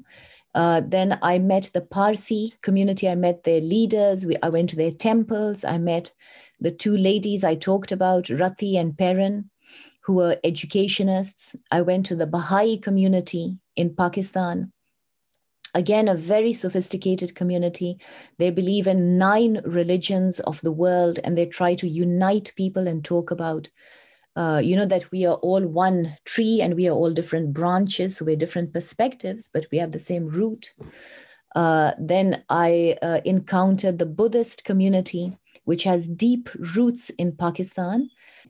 So the Buddhist community had an old center in Pakistan called Taxila. And Taxila is sort of in the north. This was about 1,000 years ago. This was one of the oldest universities of that area. It was like the Harvard, the Oxford and Cambridge of that area. So people would come from far and wide. And one of the branches of Buddhism was born there and branched out from there. And so they had so much love and respect for knowledge that professors would not take a pay and salary, because their reward was not the money, but the reward was in teaching and in, being the teacher. So the status was there. And so there was so much respect for learning and knowledge. And that's Taxila in the north. But presently, and even in Swat, where my mother comes from, that area also has a whole history of Buddhist civilization. And presently, there was a big Buddhist community in Sindh who I interviewed and who were very patriotic, JG, so very impressive people. Very, very poor, but very impressive and very passionate. And so there were, again, their words are in the book, their stories are in the book. Then I met the Sikh community. The Sikh, now, as you know, JG, Sikhism was born in Pakistan. And Nankana Sahib, where Baba Guru Nanak was born, is in Pakistan. So that Pakistan, Sikhs say, is as sacred for the Sikhs as Makkah is for Muslims, or, holy places for any other faith. So that is a very central place for Sikhs. And you have lovely stories about Baba Guru Nanak. One of my favorite, JG, is when the founding father of Sikhism, his name is Baba Guru Nanak. He's about 17 years old. His father gives him some money and says, son, go and do some business and multiply this money by manyfold. So when you come back, I want you to be a billionaire, and I want you to come back in your, Ferrari of the time and all. But when Baba Guru Nanak went out, he saw some starving people on the road and on the street, and he bought some food and gave it to them. And when he came back to his dad, he said, Dad, I did the true business of life. I gave these very poor people some money and some food. And the father got really angry at him and said, what have you done? I told you to become this rich businessman, but you've invested your money in this place. So he said, no, but that's the true business of life. And therefore, JG, there is a temple, a Gurdwara, which is the Sikh temple. It's called the True Business of Life, Sacha Soda temple in that area. And so they're lovely stories. Then you have, we went to interior Sindh, where we met a lot of Hindus, and some of the oldest monuments and temples are based both there and at Katas Raj, which is sort of a lovely collection of water. And there's some old temples there, JG. So you have the Buddhist temples, you've got Hindu temples, and you've got a Muslim area of scholarship, where one of the oldest, Ibn al-Biruni came there and wrote Kitab al-Hind, one of the oldest books on South Asia and India at that time. And so you have that lovely building, and right at the base, there's green water. And according to one of the myths, one of the gods cried, and from his tear, this water was formed. So that's, you have lovely stories. And then with the Christian faith, I went up again to Karachi and went on Christmas Day to St. Patrick's Cathedral. Now, the founding father, Quaid-e-Azam Muhammad Ali Jinnah, who was a very sophisticated, educated person and a lawyer, he too was very passionate about human rights and minorities' rights. So he too had gone on Christmas Day to these churches in northern Pakistan, in Karachi. And so it was really in his footsteps, and that was really inspiring. So in the cathedral, I also saw Pope Francis's picture, and I know he's very keen on brotherhood across faiths. So he too is another hero. So really the book was celebrating and focusing on all the heroes. Then last, JG, we have a whole section on Islam, and particularly on all the Sufi saints. These are the saints and scholars who wrote beautiful books like the Kashful Majub, which is a lovely book on, not going for power or being greedy about human, the materialism, etc., but looking at what's, important and genuine. And then you've got the Shahjo Risalo, which is another beautiful book that I mentioned. It's written by Shah Abdul Latif Bhitai. And those are beautiful love stories on the spiritual path. So these now, JG, imagine people down on the street in the villages. For them, they're not talking about sophisticated ideas. They're not going to discuss Plato and Aristotle and all these people, or science and philosophy, because their village, they're living on the village level. So they have their farms and their human relations. So for them, stories would be appealing. So folklore, folk stories. And therefore, Shah Abdul Latif Bhittai writes all these beautiful stories, really bringing out the gist of the Bible and the Quran and the holy texts of all the faiths, and being really inclusive and empathetic, and really going to the heart of humanity. So how do we connect as human beings? How do we cross those boundaries and respect each other and understand each other and really give each other voice and space, whether you're a woman or a man, because he also crosses gender. And that's what I really respect about his work. But he's not unique, JG, because there's Waris Shah who wrote Heer Ranjha. That's another love story. And again, the woman is the masculine one. She's the one in public. She's the one who's vocal. She's the one who's speaking.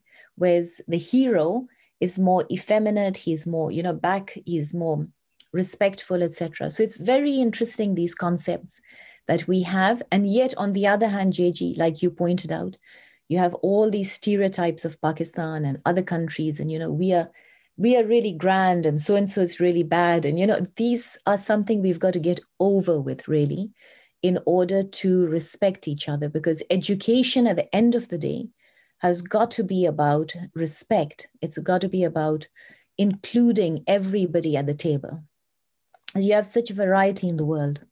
I wanted to delve into, since we were talking about Sufism a bit there, it's interesting. I think a lot of people that maybe are completely unfamiliar with the Islamic world don't realize that there's, sort of multiple variations on Islam, like Sufism. Could you speak to that a little bit for listeners who may not be as aware of that?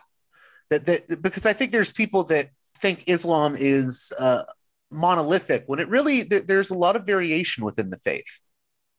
Now, that's a really good point, JG. I think part of the problem is how the media presents communities to each other. So everybody on the other side says, hey, I'm really, sort of my world is really good and, I can understand it, but I don't really understand those people out there.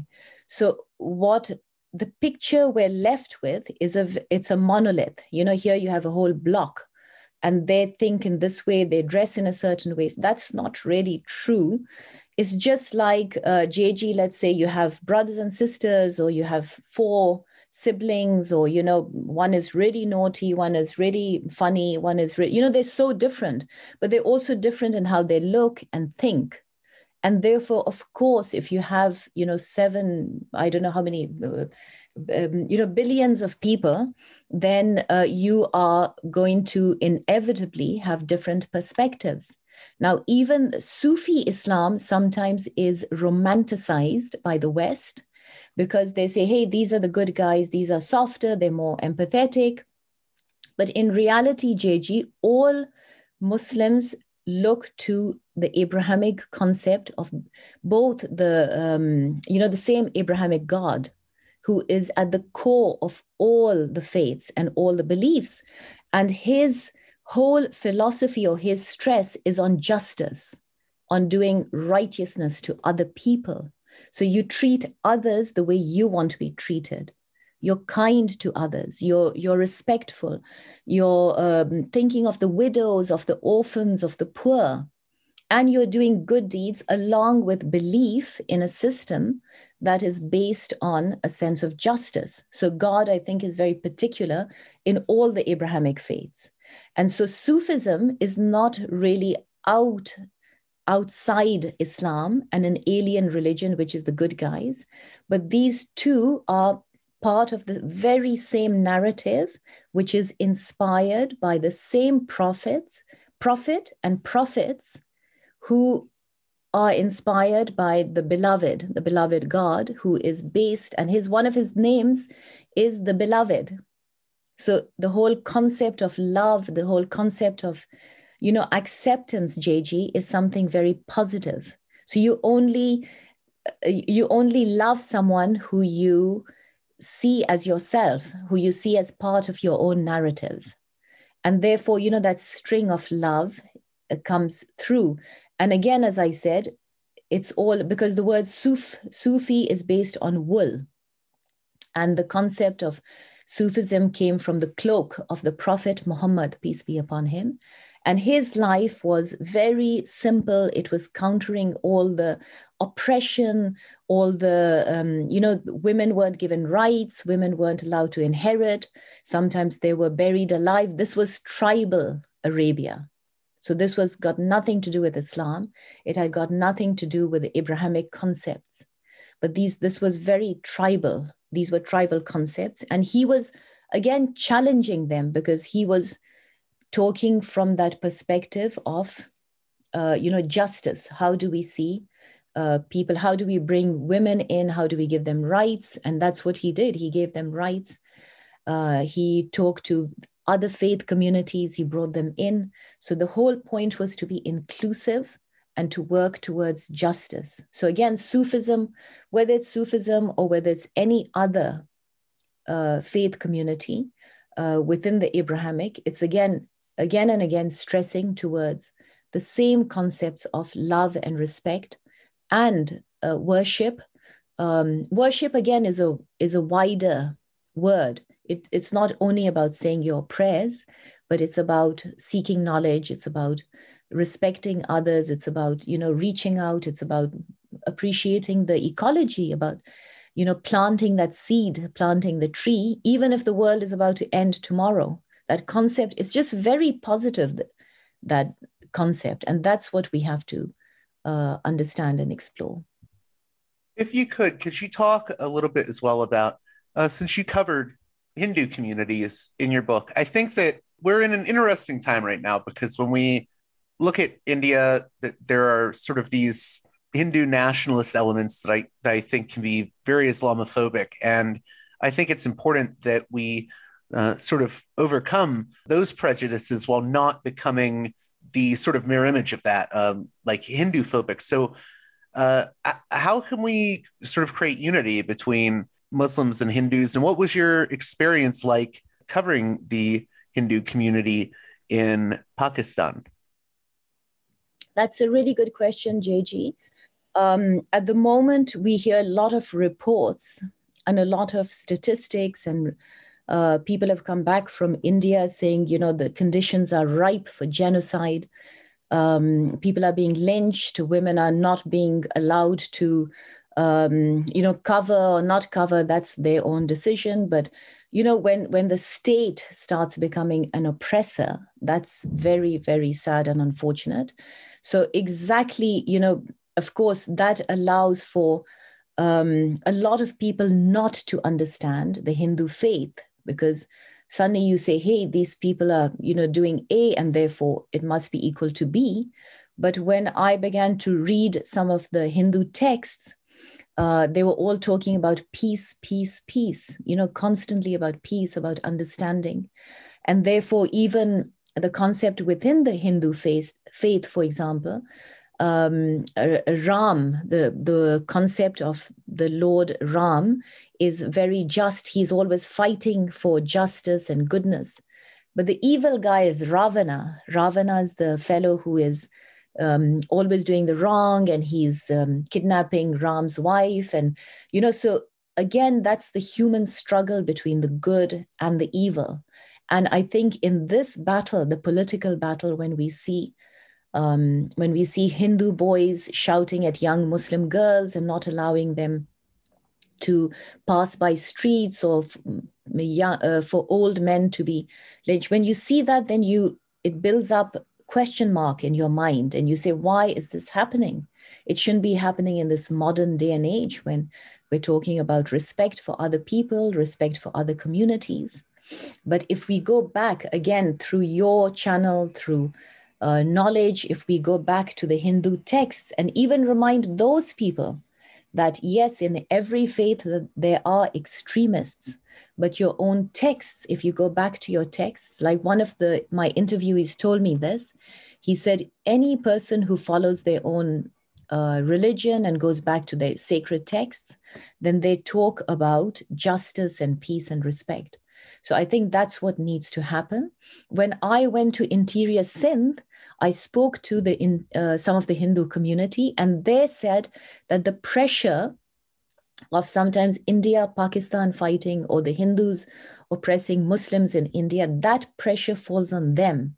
So usually, when you're a Hindu minority in Pakistan, the wider majority will say that, oh, your people over there are hurting our people, and take out their anger on them. Now, that's very unfair because, as I said, they've got nothing to do with that community. But again, people tend to lump communities in one, which is a very black and white way of looking at the world. And it's an unjust way. It's not the right way. So again, it's about hearing individual stories and perspectives and not hating other people, JG, just simply because they belong to a community. It's just completely illogical. Think of anyone. They happen to be born in a certain faith community. That doesn't mean they're evil, they're planning, they're, equal to AB, and let's eliminate them or destroy them. That's, you can't do that. Think of yourself in their place or step in their shoes. Be empathetic, I would say, for your listeners. Please be, your listeners are probably very educated, very respectful, good people. But I would say to the people who hate or to pick up those sticks and to be mean to another community, or even to think of the concepts of genocide, I would really say, step back and think that could be you. It could be in reverse. Just reverse the roles. That's not really worth it. That's not what humanity is about. And if you reverse hate into love, then love is something so positive. Then you begin to really give space to the other. Let them live, live yourself. But why say, let's start disrespecting people or excluding them or taking away their rights or their citizenship or their manner of dress or, limiting their rights? Because then you're really frustrating communities and you yourself are doing an injustice. So I think that's something that's really, really sad for me because I worked recently, JG, with the United Nations Office on Genocide Prevention and the responsibility to protect. So we did one of the sessions in Pakistan and involved about 200 universities who plugged in. And we talked about the concept of soft speech as opposed to hate speech. And so I thought that was a very useful session. We also had minorities, some of the people from this book. But again, things like that need to happen in all the countries, in India, in Afghanistan, in all the countries in the world. And I think the UN is trying. They're a very small group. They're a good-willed group, but they are trying with limited resources. What is soft speech as opposed to hate speech? I haven't heard that term before. That's a really good question, JG. So the United Nations had a concept of countering hate speech, which is, because they've done studies which show that hate speech is the precursor of genocide. So when you say, okay, this community is awful, they're terrible, you could label them as terrorists or bad or whatever. And then the next step is genocide, because then you justify killing a community because you've identified them as bad. So that is hate speech. That's the United Nations aim, to counter hate speech, because they don't want communities to be persecuted and to be victims of genocide. But soft speech, JG, is something that's encouraged by, for example, when I was doing work, I studied both the Quran, for example, and the Bible, and all the religious communities encourage a kinder speech, because even a smile is charity. It's a form of worship. Soft speech there's a specific verse in the Quran which says that, loud voice is equal to an, unruly, crude form of speech. That's discouraged. But soft speech is something that is encouraged and something that is loved and celebrated. So we were trying to introduce the soft speech from a local framework, within a local framework, to counter that hate speech concept. So the very last question here, I know you've stayed a little bit over, and this is a sort of complex one, but I think that we're in a very turbulent moment, and a lot of people, I think, I know a lot of people that feel inclined towards pessimism right now, not just because of everything that we've been through with COVID, but I know a lot of people, even people who've, done well for themselves in some ways with their education, even a lot of people I know like that are struggling right now. And I think also people are seeing what's happening with Ukraine. And it just seems like the inclination towards pessimism can be very strong because of current events. So how do you think we can overcome the sort of temptation of a pessimistic sort of inclination? And do you have any examples from the book of your experiences that maybe gave you hope? So, JG, you're absolutely right. This is a very difficult moment for all of humanity, but especially for people who are young, because they really want to see a good world, a world where they can prosper, where they have opportunities, where they have jobs, where, global warming is not affecting them, etc. And yet you had COVID, then you had war after the other, you had genocides. You hear about the Rohingya, you hear about the Uyghurs, you hear about the, Kashmiris. There's so many, it goes on and on and on. Syrians, Iraq. And just the list goes on and on until you come to Ukraine. And when you see mothers and children and, young men and in awful conditions in one little suitcase and looking harassed and crying. And so many times I've cried and really felt really, really upset because I do very much care for humanity as a mother, as a woman. I do care very much for humanity. And my aim is, my wish and prayers for the world is that we see a more peaceful world. But in fact, we're seeing a world that is in so much more turmoil. And we don't know what's around the corner, JG, because you have all these countries with nuclear weapons, and you have all these crazy leaders who have ambitions and sometimes put up walls and sometimes put up hate speech and sometimes reject their own communities. They say, oh, you're not allowed citizenship, you're rejected, and you can't dress your way, you can't believe your way. So they're really rejecting themselves. This is them. It's not the other, it's them. And so when you see this, JG, as a scholar, as a mother, as I said, it's really, really discouraging. And on top of that, I, as I said, had cancer, and I was dealing with that with chemotherapy. I have got little children, so they were, had that fear of being abandoned by their mother. So there were multiple layers of fear that I was dealing with.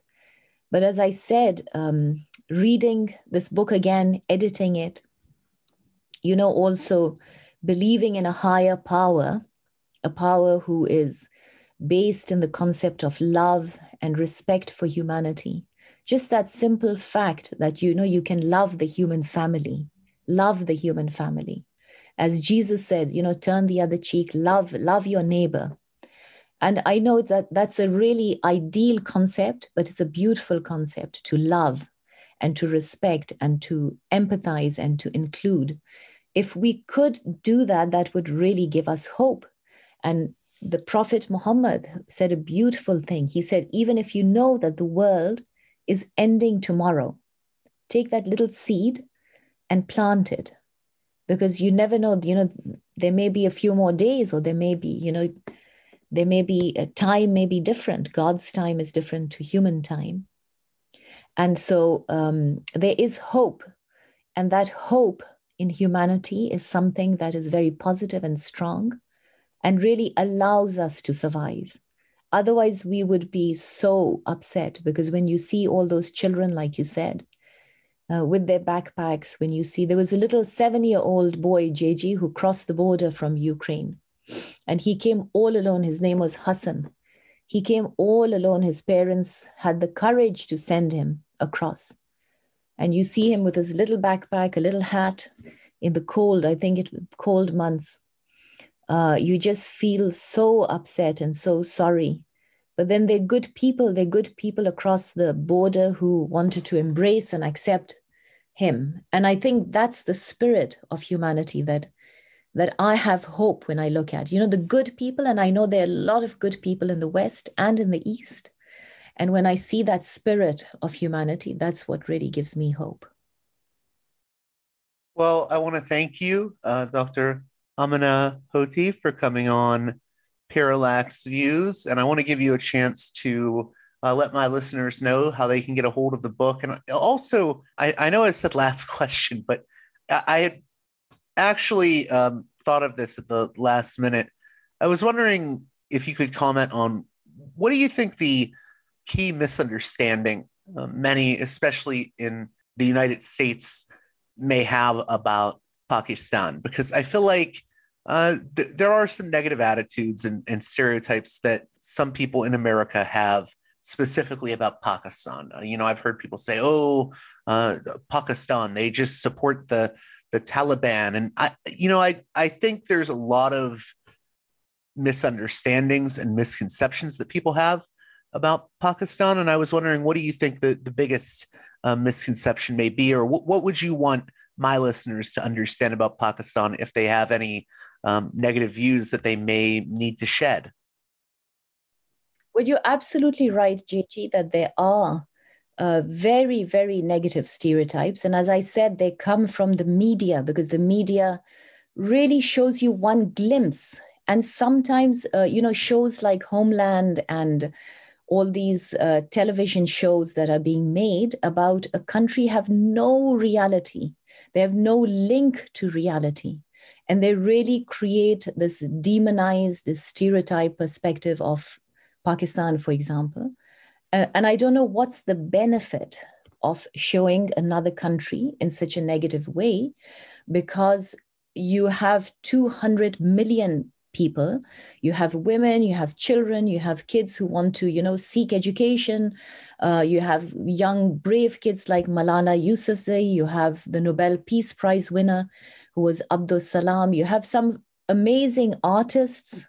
You've got fantastic designers, and there's just a wonderful array of people.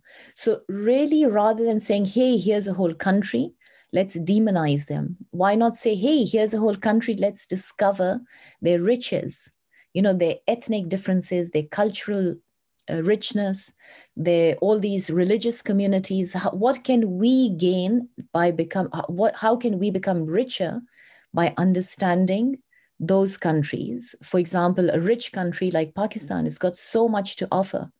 And the vast majority of the population in Pakistan is the youth.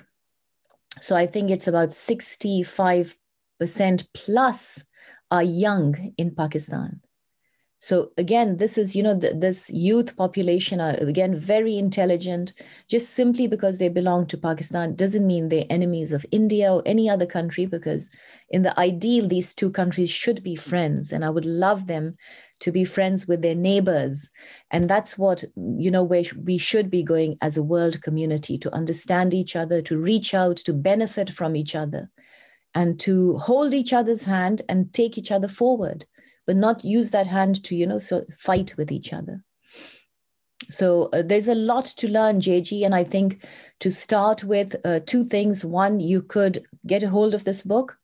Number two, you could visit the country, because you will be amazed. If you really want to blow up those stereotypes that you have, visit the country and you may fall in love with the country and really appreciate. All that area is rich. The whole region is rich. All the neighboring countries, I would say, have fantastic history to offer.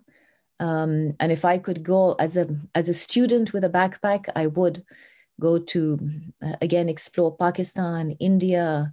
That whole region is just fantastic, only if it was politically stable. Well, thank you again, Dr. Amina Hoti, author of Gems and Jewels, The Religions of Pakistan. Thank you, JG, for your time and for the voice on your platform. Thank you for the work you do. Appreciate it. Thank you for having me. Well, that does it for this edition of Parallax Views.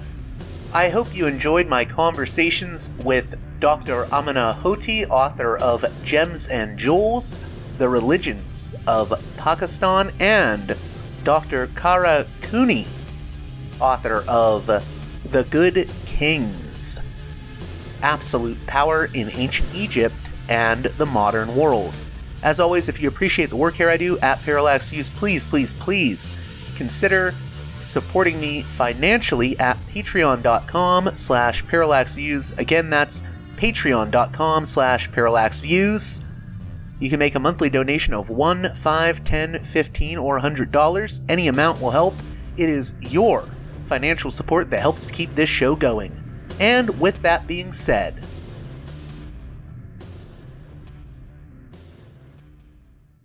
until next time, you've been listening to Parallax Views with Parallax Views to Parallax Views with Parallax Views. The way out is not simply to say don't do it, just to prohibit. It's nothing else. If we don't do it, others will be doing it like crazy. So, we have to confront the problem. But no, basically, I know of the great anxieties, problems, new forms of control, but it's also new forms of freedom. This is why I always emphasize that internet and all this new digital stuff, it's a very ambiguous phenomenon, but it's the field of struggle. New forms of enslavement, but at the same time, new incredible forms of freedom.